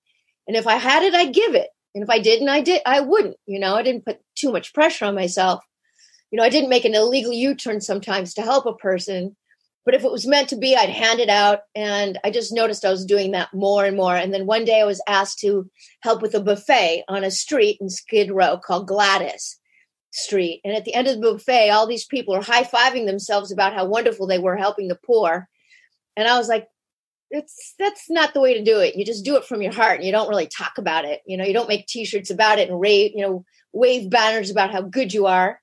It's just something you should do, like recycling or taxes. There are people who are less fortunate than we are, and everybody deserves water, and everybody deserves a little bit of protein to help them think straight. And everybody deserves, wipes. Like, I make these baby wipes infused with rubbing alcohol, and I put them in little baggies called baths in a bag, because there's a very, very few toilets out in Skid Row, not one shower, and believe it or not one single water fountain. So after years and years of evolving this, I became a little nonprofit in 2015, and I called myself Drive-By Do-Gooders. And I corral the teenage boys on my block to go out with me, and we put 300 bottles of water in my old SUV, and we make 200 baggies of baby wipes and socks or tarps, or now these days we bring out masks and gloves. And we roll down the outskirts of Skid Row where the elderly and disabled are, because we can only feed a few hundred people or help a few hundred people. And there's 12,000 out there. And we kind of roll down the street like an ice cream truck going, water, string cheese, cleaning wipes, masks, gloves, socks, whatever we have. And our homeless friends who we've known for years and years come out of their tents, and we just hand the stuff out from our cars. It's super safe. It's not like straight out of Compton. I've never seen a weapon down there. I've seen some fights. I've seen a whole lot of inebriated people, a lot of, drugs. I've seen a lot of prostitution, which is kind of the underground economy that the police kind of let operate, because it's kind of how people make money. But no one's harming each other. They like to not draw attention to themselves. Each street is like their own tribe. Your wall-to-wall tarps and tents. And these people have settled in. It's the permanent homeless encampment, right here, 7 miles away from million-dollar homes, multi-million-dollar homes. We've got abject third world poverty, people who don't have a bathroom. Their bathroom is a bucket. They have those Home Depot buckets behind their tents where they squat and do their business. So, one thing that no charity that I know of does is bring out these body wipes, and they go crazy for them because it cleans themselves, it cleans their tents, it washes their body. And especially, in this time of COVID, It might help sanitize some stuff because we use 75% alcohol in these baby wipes. And I don't know, it's so enjoyable. I rarely talk about it. It's just something I do. I collect $4 a month from my friends, and it's enough to kind of fuel the SUV and go to Costco and get all the water and stuff like this. And, as much as I don't want to do it sometimes, I do it every week, because by the time I've rolled out there and I've gone down my first block, the thank yous and the bless yous and, what you get back just feels 10 times more than what you give. These people are so grateful, and there's so little out there. And I can't really solve the homeless problem, but, I kind of can fill in the gaps where other service providers leave off. On Sundays, some religious institutions come out and they do buffets, or they'll hand out blankets or stuff along with Bibles and stuff. But I've got no agenda. It's just pure giving, and there's no overhead. It's just me and cute teenage boys who go to Venice High, who just pack up the car, roll out there. And by the time we've come home to the cushy, green tree-lined suburbs, it's like, wow. We really feel that we made a little bit of a difference. And the fact that we've gone out there every single week since 2013, we're so consistent. We're a consistent presence out there, and we really get to know these folks, and each person has a different story. So if you really can't stereotype homelessness. It's not, they're all drug addicts, or they're all just want to live off the public dime. I mean, it's so complicated. My little brother, who's given me permission to talk about him, was homeless due to a meth addiction, and he lived on Venice Beach, and he was mugged and rolled over and beaten up, and he became very sick, and he was out there for a long time. And then one day I just finished doing a story about Drew Barrymore's half-sister who killed herself. She had 8 years of sobriety, and she started to get on diet pills. And before I know it, she was all the way back on OxyContin, and she died in her car of an overdose. And I just finished talking to her mother and did a long interview. And I hung up the phone. I sent in my copy, and I went, my brother's right down the street in Venice, and I try to help him, and he doesn't want help. Maybe I should just give it one last try. I had to. So I roll out there, I double park in an alley, and I tell the guy, please watch my car. I'm going to save my brother. And I went out there and I just kind of prayed. Venice Beach is big. So I just hit Brooks and the sand, and I went, please guide me. Where is he? And I swear to you, this is true, Matthew. It was like a movie. I turn and I see this mound, and I see these two palm trees, on the beach. And I see someone, it was my brother. I see this figure of my brother, like a shadow of my brother, just a thinner, older, grayer. And I scream out, Corey! And he turns. And I go, Corey, is that you? He goes, Lycia! And it was like something out of the friggin' movies. We just start running towards each other. And I hugged him, and I held him, and he was ready to come. He was ready. I pull up my car, and by the time I got him into a rehab, he was already using 3-syllable words. He's now recovered 7 years of completely clean and sober. He's got a full-time job. He's a member of society.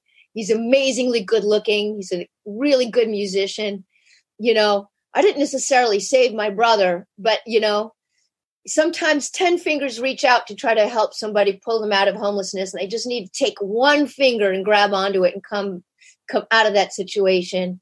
And if we can do anything like that with drive-by do-gooders, just giving out water and wipes and masks and tarps, we want to be able to do that. It's good to be, I'm blessed, man. I've got a house, I've got dogs, I've got motorcycles, I've got friends, I've got my health. I live in beautiful LA. To give back just that little much feels like nothing. I feel like I should give so much more back. I don't know if this inspires anybody, but just put a bottle of water in your passenger seat or a protein bar, and don't be afraid. There's this stigma about homeless people. Just pull up, roll down the window, and go, hey, you want this protein bar? Or you want this ball of socks? It's used, but it's clean. And you won't believe it. They'll always say yes, and they'll always thank you. And you'll walk away going, I just did a tiny little bit of good, man. Yeah, it's very altruistic, and I'm glad that you guys are doing this out there. You're making a difference for sure. I'm here in New York, and we have similar problems with finding housing for the homeless. But I went to LA last year, in fact, last summer, and I remember taking an Uber. I can't remember exactly what parts I was going through, but I know it was from basically like one part of LA into another part that's closer, like where a lot of the bigger theaters are. And I just remember seeing just tent city, just so many tents, and I was like, this is just, it's similar to what we have here, but so much worse in other ways. So thank you for making a difference. And, today for our listeners out there who want to support Drive-By Do-Gooders, how can they do that? Oh my God. Thank you for saying that. All right. So it's drivebydogooders.org. Think of drive-by and think of me, a do-gooder, all one word, drivebydogooders.org. And you'll see a little video of us driving around doing our thing. And, you can toss a few pennies in a month and become a regular subscriber. And we're always on Instagram, Facebook, Twitter. Drive-By Do-Gooders is easy to find. I post every week or twice a week, of what we're doing out there. All the money goes directly into the bellies and the mouths of those who need it the most. I don't operate on any overhead, and I don't think there's any charity out there that's like that. I don't have stationery. I don't give myself a salary. I don't give myself a manicure. All I do is put gas in the car, so every dime I get goes to buying stuff and giving it, So it's drivebydogooders.org. I'd love for you guys to be Drive-By Do-Gooders, and you can start giving and doing this just wherever you are. Just put an extra sandwich, an extra socks, water, hand it out the car window. That's it. You're a Drive-By Do-Gooder, and you won't believe how good it feels, and it's so easy. So, Lycia, last question today for you. What is the best thing about being a part of the Star Trek universe? Getting to talk to people like you, Matthew. Oh, you. That's true. Part of it is that the universe continues and continues with the fans and people who know so much more about the canon of Star Trek, and meeting people at the conventions and getting fan mail and signing, stills from the stuff I've done. And I don't know, it's something that keeps living on and on. And you know what? All of the gadgets and technology and stuff that we have now was all invented by Gene Roddenberry and the people who continue to write this stuff way back, starting in the 60s. And now it's all true. I mean, it's crazy. One thing about being part of that Star Trek universe is that it is a universe. We just found out that there's a universe that has 9 habitable planets on it. And we were already doing that in Star Trek, and in all of its formats, going to other planets with people on them. And now that can actually be 100% true, we found out. Anyway, that's what I love about it. It's really kind of the human aspect, meeting people like you, Matthew. That's the nicest thing anyone said to me all day and probably the rest of my life. So thank you for that, Lycia. I appreciate it. And yeah, we appreciate you today so much for being on here to talk about Star Trek and talk about everything else you've been doing with yourself. This has definitely been one of the most diverse interviews I think we've had on the show. And, it's definitely a little bit out of the normal from what we typically talk about, but I think you've covered some pretty important things and are absolutely worth spotlighting. So thank you for everything you did on screen. And of course, with Drive-By Do-Gooders and your journalism career. I hope you're proud of yourself too. You've done a heck of a lot for the world. Oh, thank you so much. Give a ring anytime. Love to talk to you again. All right. Thank you so much, Lycia. And for folks out there who want to support Drive-By Do-Gooders, of course, we're going to have a link in the show notes. So make sure you guys click on that. Lycia, again, thank you so much. Have a great day. Bye.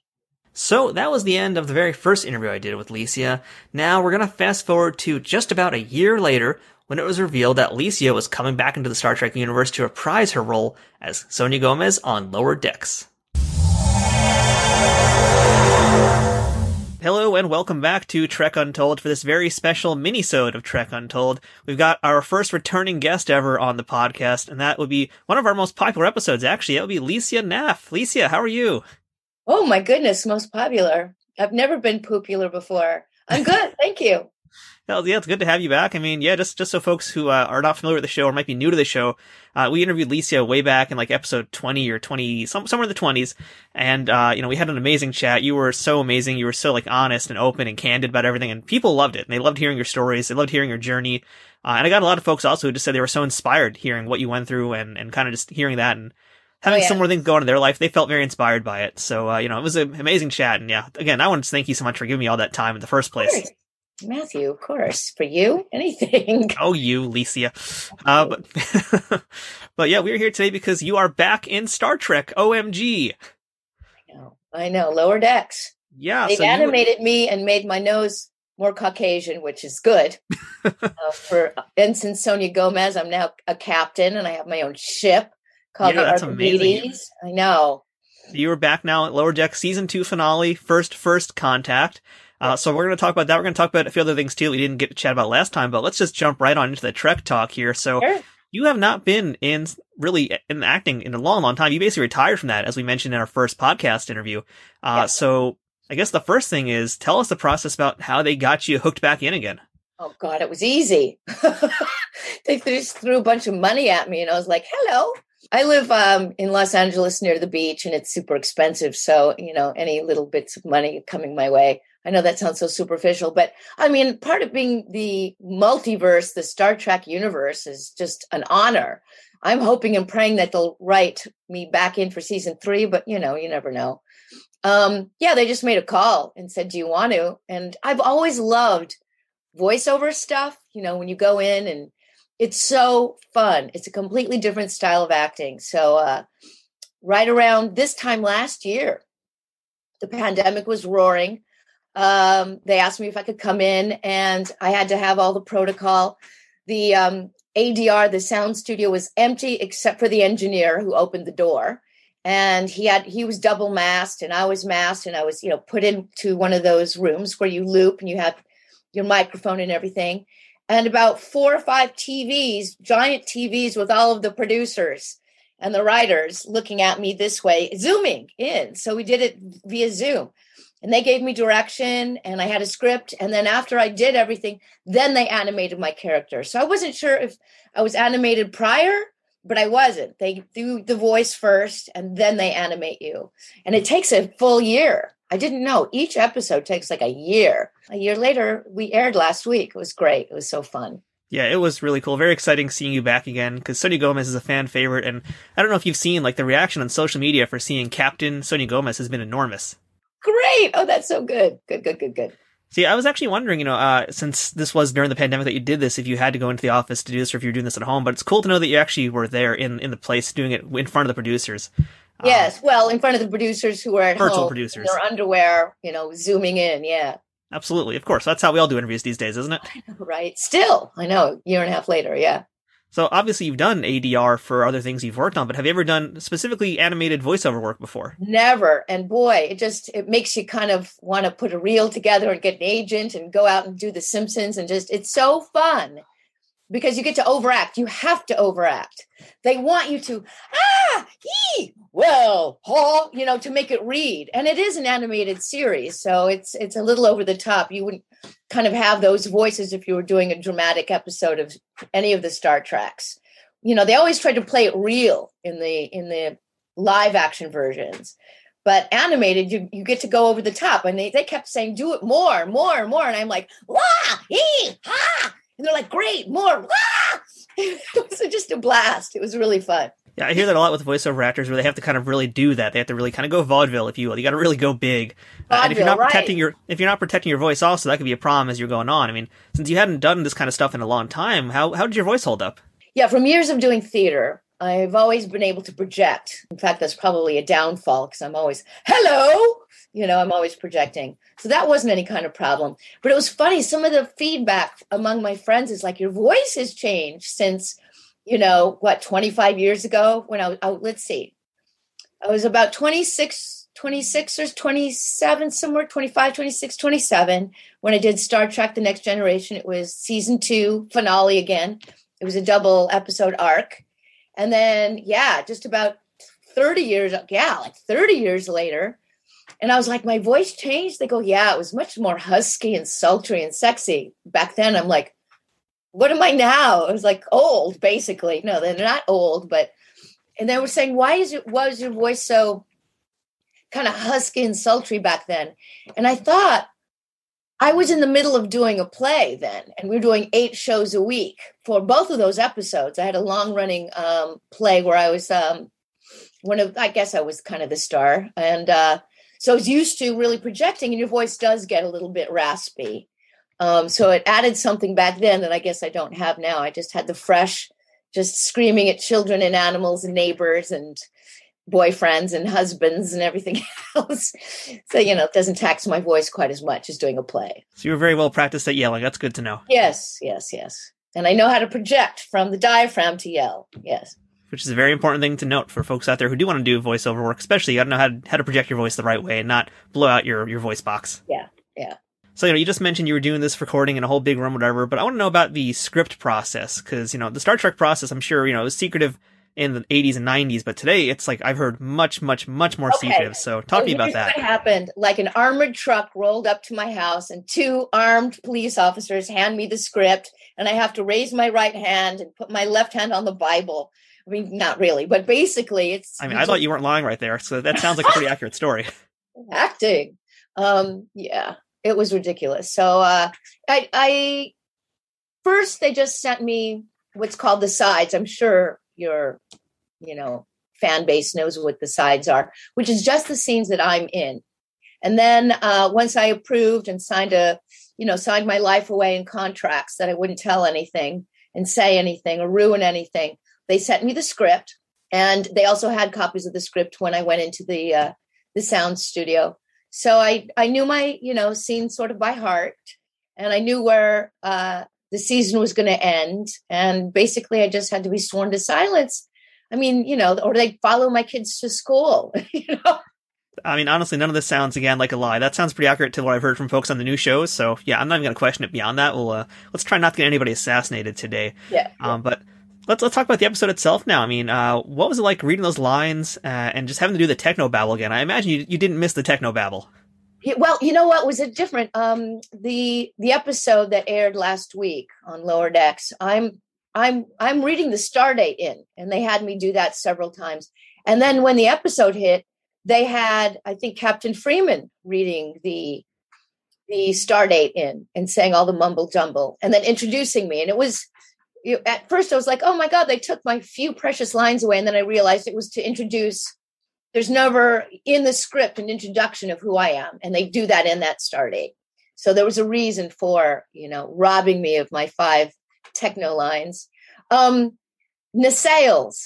I had to say the word nacelles. It's like, is it nacelles? It's, there was a few of them that I had to look up and learn how to say. And then I asked ahead of time before we, rolled on ADR, the looping, the voiceover stuff, how to say them properly. And I practiced it a couple of times because you have to act like you say those kinds of lines all the time. It's like, would you like French toast and coffee and eggs? Would you like some cream with your coffee? It has to be that kind of natural.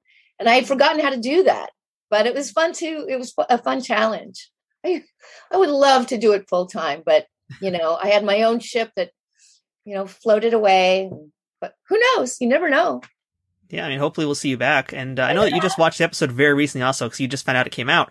And so had you actually seen what your character looked like yet? Was this your first time watching it when you saw the episode?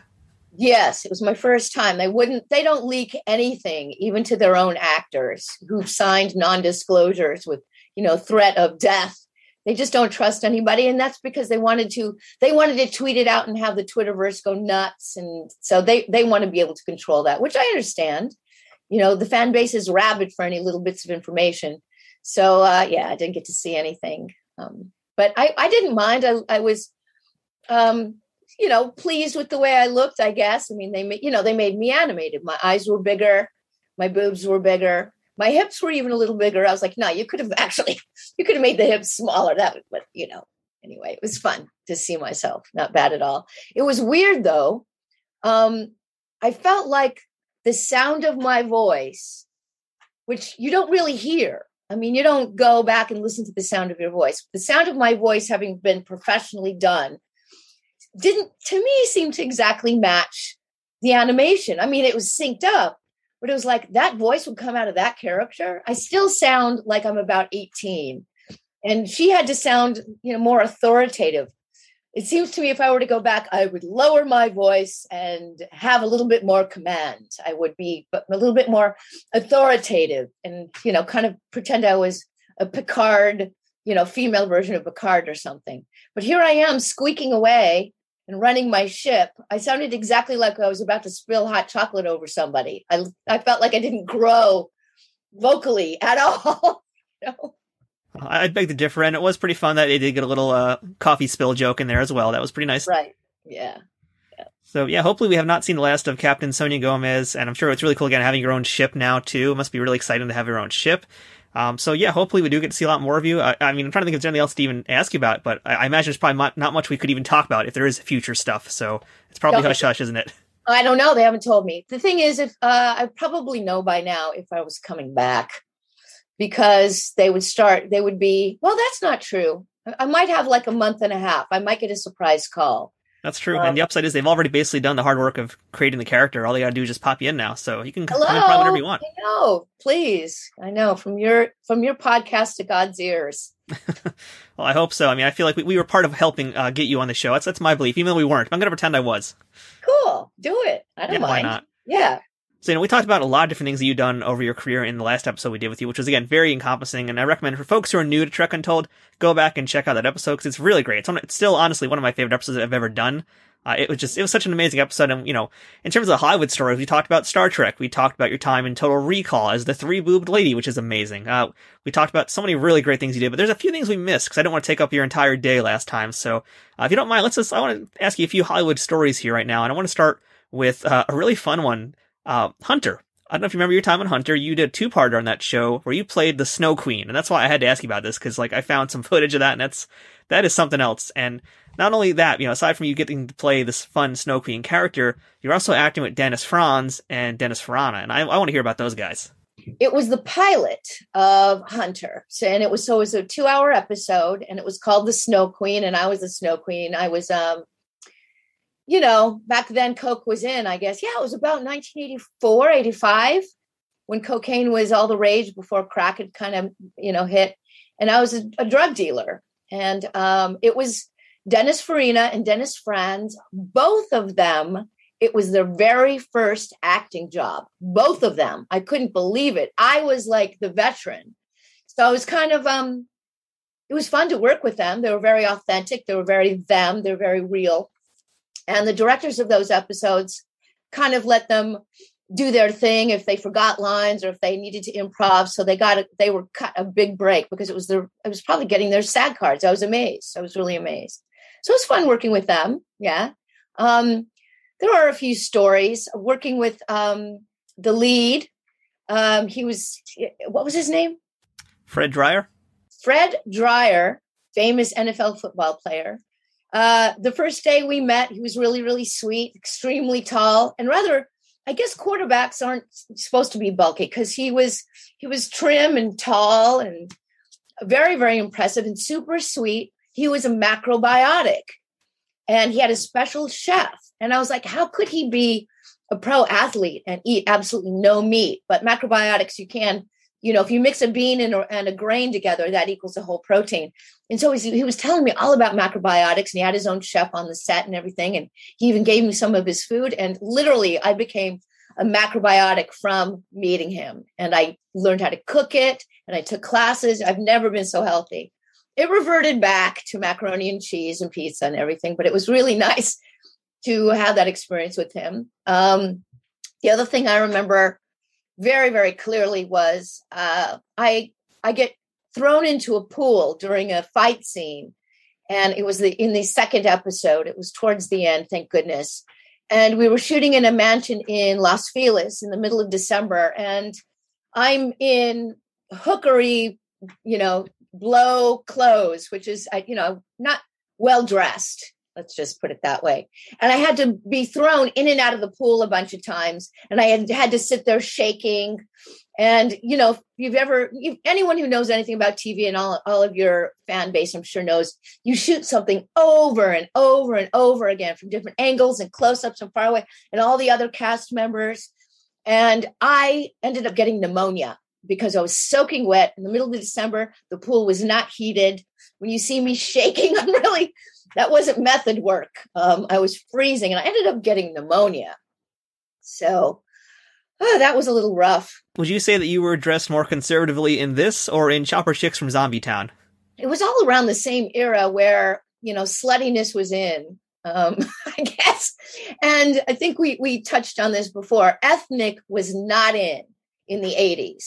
I'm ethnic. So I was relegated to, prostitutes, drug addicts, runaways, maids, the Italian girl next door, anything that wasn't the white lead, which was a drag because I loved acting and I was really hoping to move up in my career. But ethnic wasn't in. It really wasn't until Jennifer Lopez and even Madonna kind of broke it a little bit for, hip hop and for multi races to be able to hold larger characters. But I was always told constantly, we're looking for someone all American, all American, all American. You never even hear that term anymore, but that's what I was competing against. So yeah, I mean, Chopper Chicks in Zombie Town, I played, what was it? I was a motorcycle chick on a bike, and I learned how to ride from that film. And I still ride. I went riding this weekend. That's why my hair is all screwed up. So I still ride a motorcycle. I'm the only one from the gang who still rides, except for the casting director. So, but I'll go back to the Snow Queen.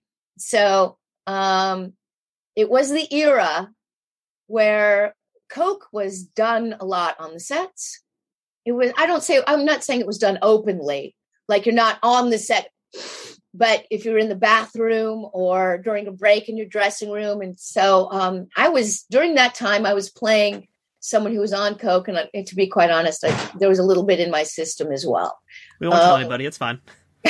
I think the statute of limitations has ended on that one. Yeah, I mean, it was 30 years ago, so it was a long time ago. But and then one night, I think it was probably a Sunday night. I was at a party where they were doing tequila shots, and so again, this is like the mid '80s, and I was young. Everybody was kind of partying, and I thought, oh, that worm is supposed to give you hallucinogenic. So I asked if I could swallow the worm, and I did. Oh, God, I swallowed the worm. I couldn't get to sleep that night. My call was 5 a.m. So I think I got to sleep maybe at 3, maybe. And so that whole next day, I don't know if I was hungover or if it was the worm, but I was in a little bit of and, I was told over and over again, you're such a good actor. You're such a good actor. You're really playing the part of someone on drugs. And I'm like, yeah, it's just, I studied hard and, but I actually was a little bit stoned. So those were the days. You don't get away with those things anymore at all these days. The entire culture has changed. It's really, really, really different. You have to, you have to do drug tests and you have to get a physical. And that's all before they'll even let you step on a set. So everything is very, very conservative and cleaned up. I mean, even a hint of any kind of addiction, it's just not tolerated. And back in the 80s, oh my gosh. And all before then, it was completely tolerated, if not encouraged. As long as it didn't slow down production, you could do whatever you want. So. Well, remember, kids, winners don't do drugs. And Trek Untold, legal disclaimer here, we do not support or condone the use of illegal drugs and substances. Hold on a second. Hey. You can see that, young lady. I'm kidding. And I feel bad now because, we're talking about some of the earlier roles that you had where you were playing those terrible hooker roles. And guess what I'm going to ask you about next? You playing Dixie the hooker from Lethal Weapon. We didn't talk about that last time? I don't think we did. I think we touched on it a little bit briefly, but we didn't really get to go too in-depth on it, I feel like. No, so. It was literally like the 20th hooker I played. So I got really good at playing hookers. I nailed every audition. And I don't know why. I mean, it's not like I'm a method actor. So it's not like I went around. Although using nail might not be the best choice of words in discussing playing a hooker role. Right. So anyway, she opens up, I guess, the first in the series of movies of Lethal Weapon. My friend, who's also a prostitute, I give her drugs and she jumps. And apparently I might be responsible for her death. And I'm interviewed by Danny Glover. And the next morning, and I'm still in my hooker garb and high heels. And when I kind of stumble like that, I actually did stumble. The famous line from that is, all dressed up and no one to blow. All dressed up and no one to blow. He says that, actually. So it was fun to do that. It was just a day's work. But another kind of mini infamous character. I think you see me later in the movie in a body bag but that wasn't me. I got to meet Mel Gibson in the audition process, funny enough. And he's short. He's short like Tom Cruise is short. Were you auditioning with him, or was he just there watching? He was just there watching for some reason. It was just me, the casting director, and he happened to be in the hallway, and he was welcomed in. And I was like, oh my gosh, I've got to, interview in front of Mel Gibson. And I was young and he was really cute, but I was told he's married and he doesn't fool around. I was like, shit, darn it. And he had the cutest, tightest buns. It was when men wore jeans that were really, really tight and slightly bell-bottomed still. I don't know, very tacky now. But that was nice. He was very, very friendly, very, very professional. And I was like, oh, drat. He's so cute. He was very, very cute. So that's all I have to say about Lethal Weapon, really. Well, just general question. I mean, you talk about being in the room doing the audition with Mel Gibson, but were there any other auditions you ever did that were like very intimidating to you because there was one of the big stars in there or a big director in there with you? Yes. When I first started out as a dancer on the series Fame, it gave me my SAG card. I got to act in the pilot, and I was a regular dancer on this series. And once in a while, they'd give me talking lines and stuff. But in the first season, I auditioned for Flashdance, and I met those, Jerry Bruckheimer and Don, what's his name? Don Simpson? Big directors who did all of those films. And Adrian Lyne, who was a huge director at that time. So I got to meet him, and he was British, and he was a little intimidating. And so that was really fun. They followed me to the set. They got permission to watch me rehearse at MGM for Fame. And I think to be really frank, they were shadowing me so much, and they invited me to a bunch of parties that they were studying me for the script. I don't know if I was ever really meant to get the role. That it eventually ended up going to Jennifer Beals. But the way I dressed, the way I took clothes off without, taking my bra off, without taking my shirt off, and the way I acted and moved, and my whole mannerisms and stuff, a lot of my behavior and even the way I talked showed up in the movie in dialogue and in behavior and stuff like that. But I did get to screen test for it. I didn't do well. I was very, very young. I felt a little over my head. But the toughest part is I'm with the lead actor, the love interest, and we're talking, and they gave me dry saltine crackers to pretend it was lobster. So I remember eating these crackers, and my mouth is dry, and I've got crackers in my mouth, and I'm trying to talk and say these lines, and I kept judging myself the whole time. I was like, you stupid asshole, you're fucking up. So I didn't do very well in the screen test, but it did give me a taste of the big time, I suppose. And it tasted very salty and dry. Yeah. Oh, well. Well, again, for folks, if you want to hear more about Lycia's Hollywood stories, like I said, check out our first episode we did with Lycia, where we talked a lot more about Fame. We talked about Total Recall. We talked about Clan of the Cave Bear. We talked about a lot of stuff besides just Star Trek, and it's a lot of fun, so do check that out. But yeah, these days, I know you're working right now with your charity, Drive By Do-Gooders, and we talked about that last time and some of the challenges you were starting to face now in the middle of the pandemic. So I'd love to just kind of tell our new listeners what Drive By Do-Gooders is all about, and what has happened since we talked to you basically about a year ago. Well, things have been actually going well. I have an SUV, and I've got a couple of high school students, and we all jump in the car on Sundays, and we give out bottled water, body wipes, cheese, cold string cheese, socks, feminine products, toilet paper, anything that are basic human essentials to some of the elderly and disabled poor that live on the outskirts, on the streets, basically in Skid Row. And we serve about 150 people a week. And, we do this every single week. I've been doing it since 2013. So the pandemic, we never stopped. We still, went out with masks. In fact, we give masks out. We start early Sunday morning, making bags of goodies, making these baby wipes that we infuse with rubbing alcohol. And we put them in little zip bags as little baths in a bag. Because believe it or not, there's 12,000 people that live in 20 square blocks in Skid Row. And a lot of them are elderly. And a lot of them are disabled. And a lot of them are the same people from 2013 that society and the government and everybody have just given up on. And there are no water fountains. There's very, very, very few bathrooms. Unfortunately, they have to use buckets as bathrooms. So we provide a lot of hygiene, a lot of water. One of our catchphrases is hydration and hygiene to the heart of the homeless. And we hand out from my car window like an ice cream truck. That's why we're called drive-by do-gooders. We don't stop. We drive by the outskirts, up and down the streets, yelling water, string trees, cleaning wipes, socks, masks, blah, blah, blah.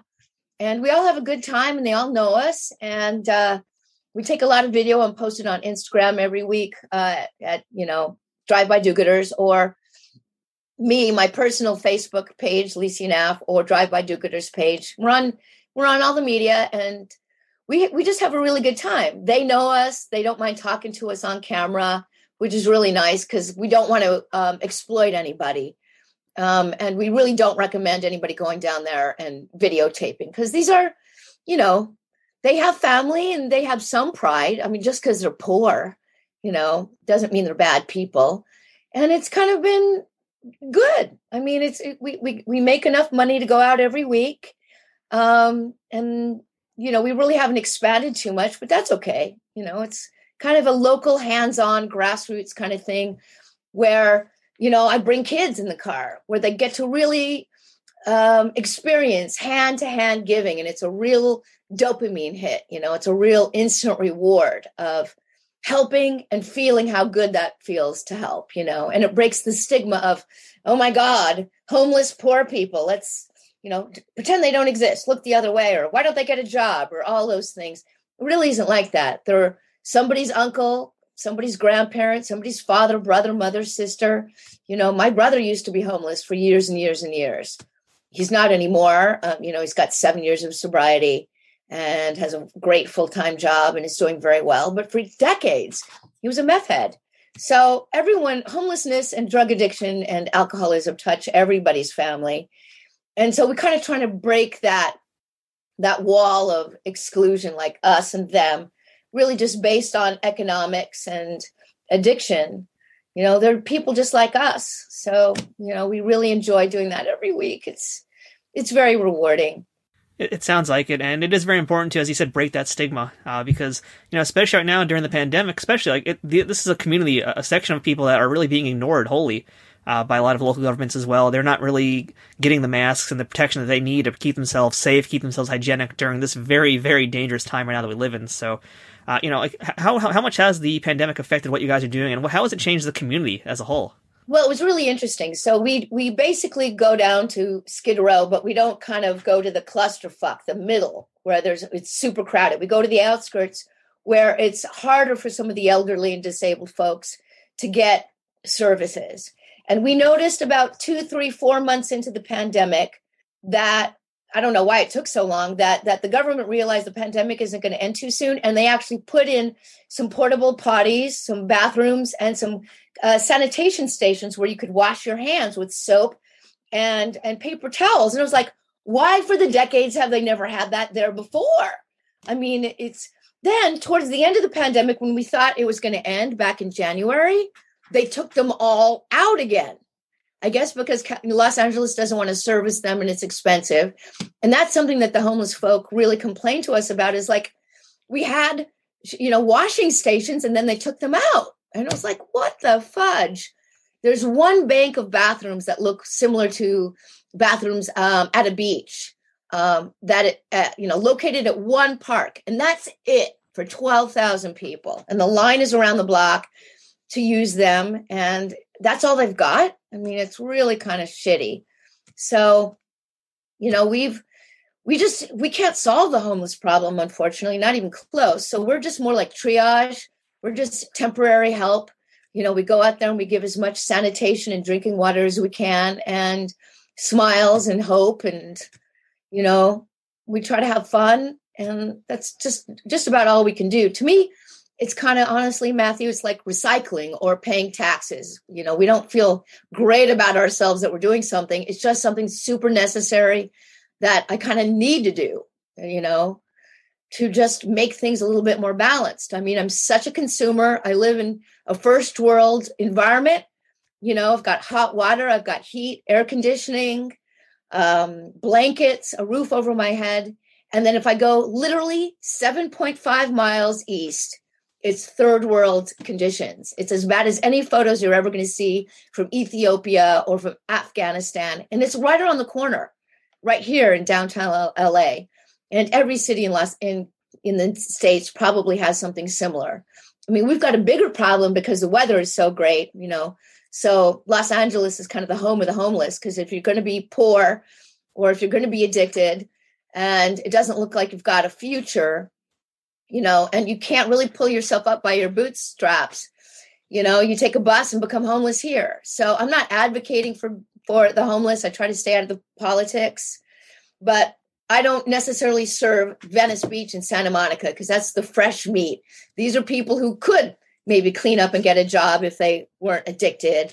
And they're more white, 18 to 35, 40 male addict types. But Skid Row, it's Black, it's Mexican, there's a little bit of Asian, a little bit of white, and they are almost exclusively over 50. And 60 and 70. And it's like, wow, they've got really tough immune systems. Nobody's gotten COVID.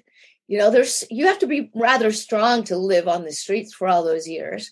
And we've kind of seen the same folks year after year after year. And they've made peace with it. They know how to get by. We hope they're on lists for housing. Some of them are, and it takes time. Once in a while, we'll get a great success story. They'll say, hey, you're not going to see me anymore. My number came up. I'm going to get an apartment. And we're like, yay. So sometimes there's good news. It's tough work what you're doing, but I think it's really important work, and really why I wanted to talk about it today, especially on the show, is, we got a lot of Trekkies out there listening who might not know about what you're doing, and, really Star Trek is about togetherness, it's about community, and, what you're doing with these folks out there, these homeless people who are just, having tough times or have had tough times for many, many years, I feel like what you're doing really reminds them that they're humans, and also reminds you that you are human, that you're part of the same community of humankind.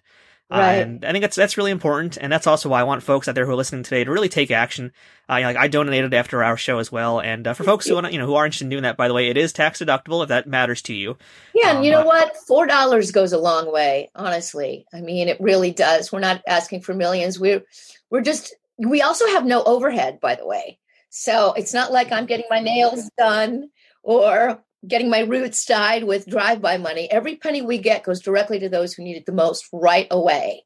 We get the money and we buy supplies. We get the money and we buy supplies. So, donations go directly, unlike, some other charities where there's a lot of overhead. They've got fancy stationery and they've got office staff and they've got big mailing lists. It's like, nah, it's just basically my friends and fans who throw us a little bit of change every month, and off we go, doing good, driving by and doing good. So to all my listeners out there, all the people that are watching this on YouTube as well, please try to take action if you're able to. Even just supporting them on social media is helpful, following them, spreading the word about Drive-By Do-Gooders. But if you are in a position to make any kind of donation, please feel free to do that. It's definitely a worthy cause. And, like I said, you can see it, like Lycia said, you can see exactly where the money goes every weekend. You'll see them on Facebook, on YouTube, on Twitter, wherever they are on social Instagram, media. You'll see them in action. Yeah, go to drivebydogooders.org, and there's lots of video up there, and it's all recent. We're switching out the videos all the time. And it's the homeless actually advocating for us. We're like, why do these wipes mean something? Or we'll do a whole video on socks, or a whole video on cold string cheese, or lots of videos on drinking water. So it's great. It's completely impromptu. We say, would you mind? Before I throw up my camera and videotape them, I go, do you mind if, would you say a few words to our donors who give us money for the string cheese? And they'll go, yeah, sure. It really does help. It's kind of like emergency protein. And we just feel so grateful that they're willing to talk to us to help us raise money. And thanks for the shout out, Matthew. Really appreciate it. Oh, absolutely. So one more time, folks, that's drivebydogooders.org. That's a .org website.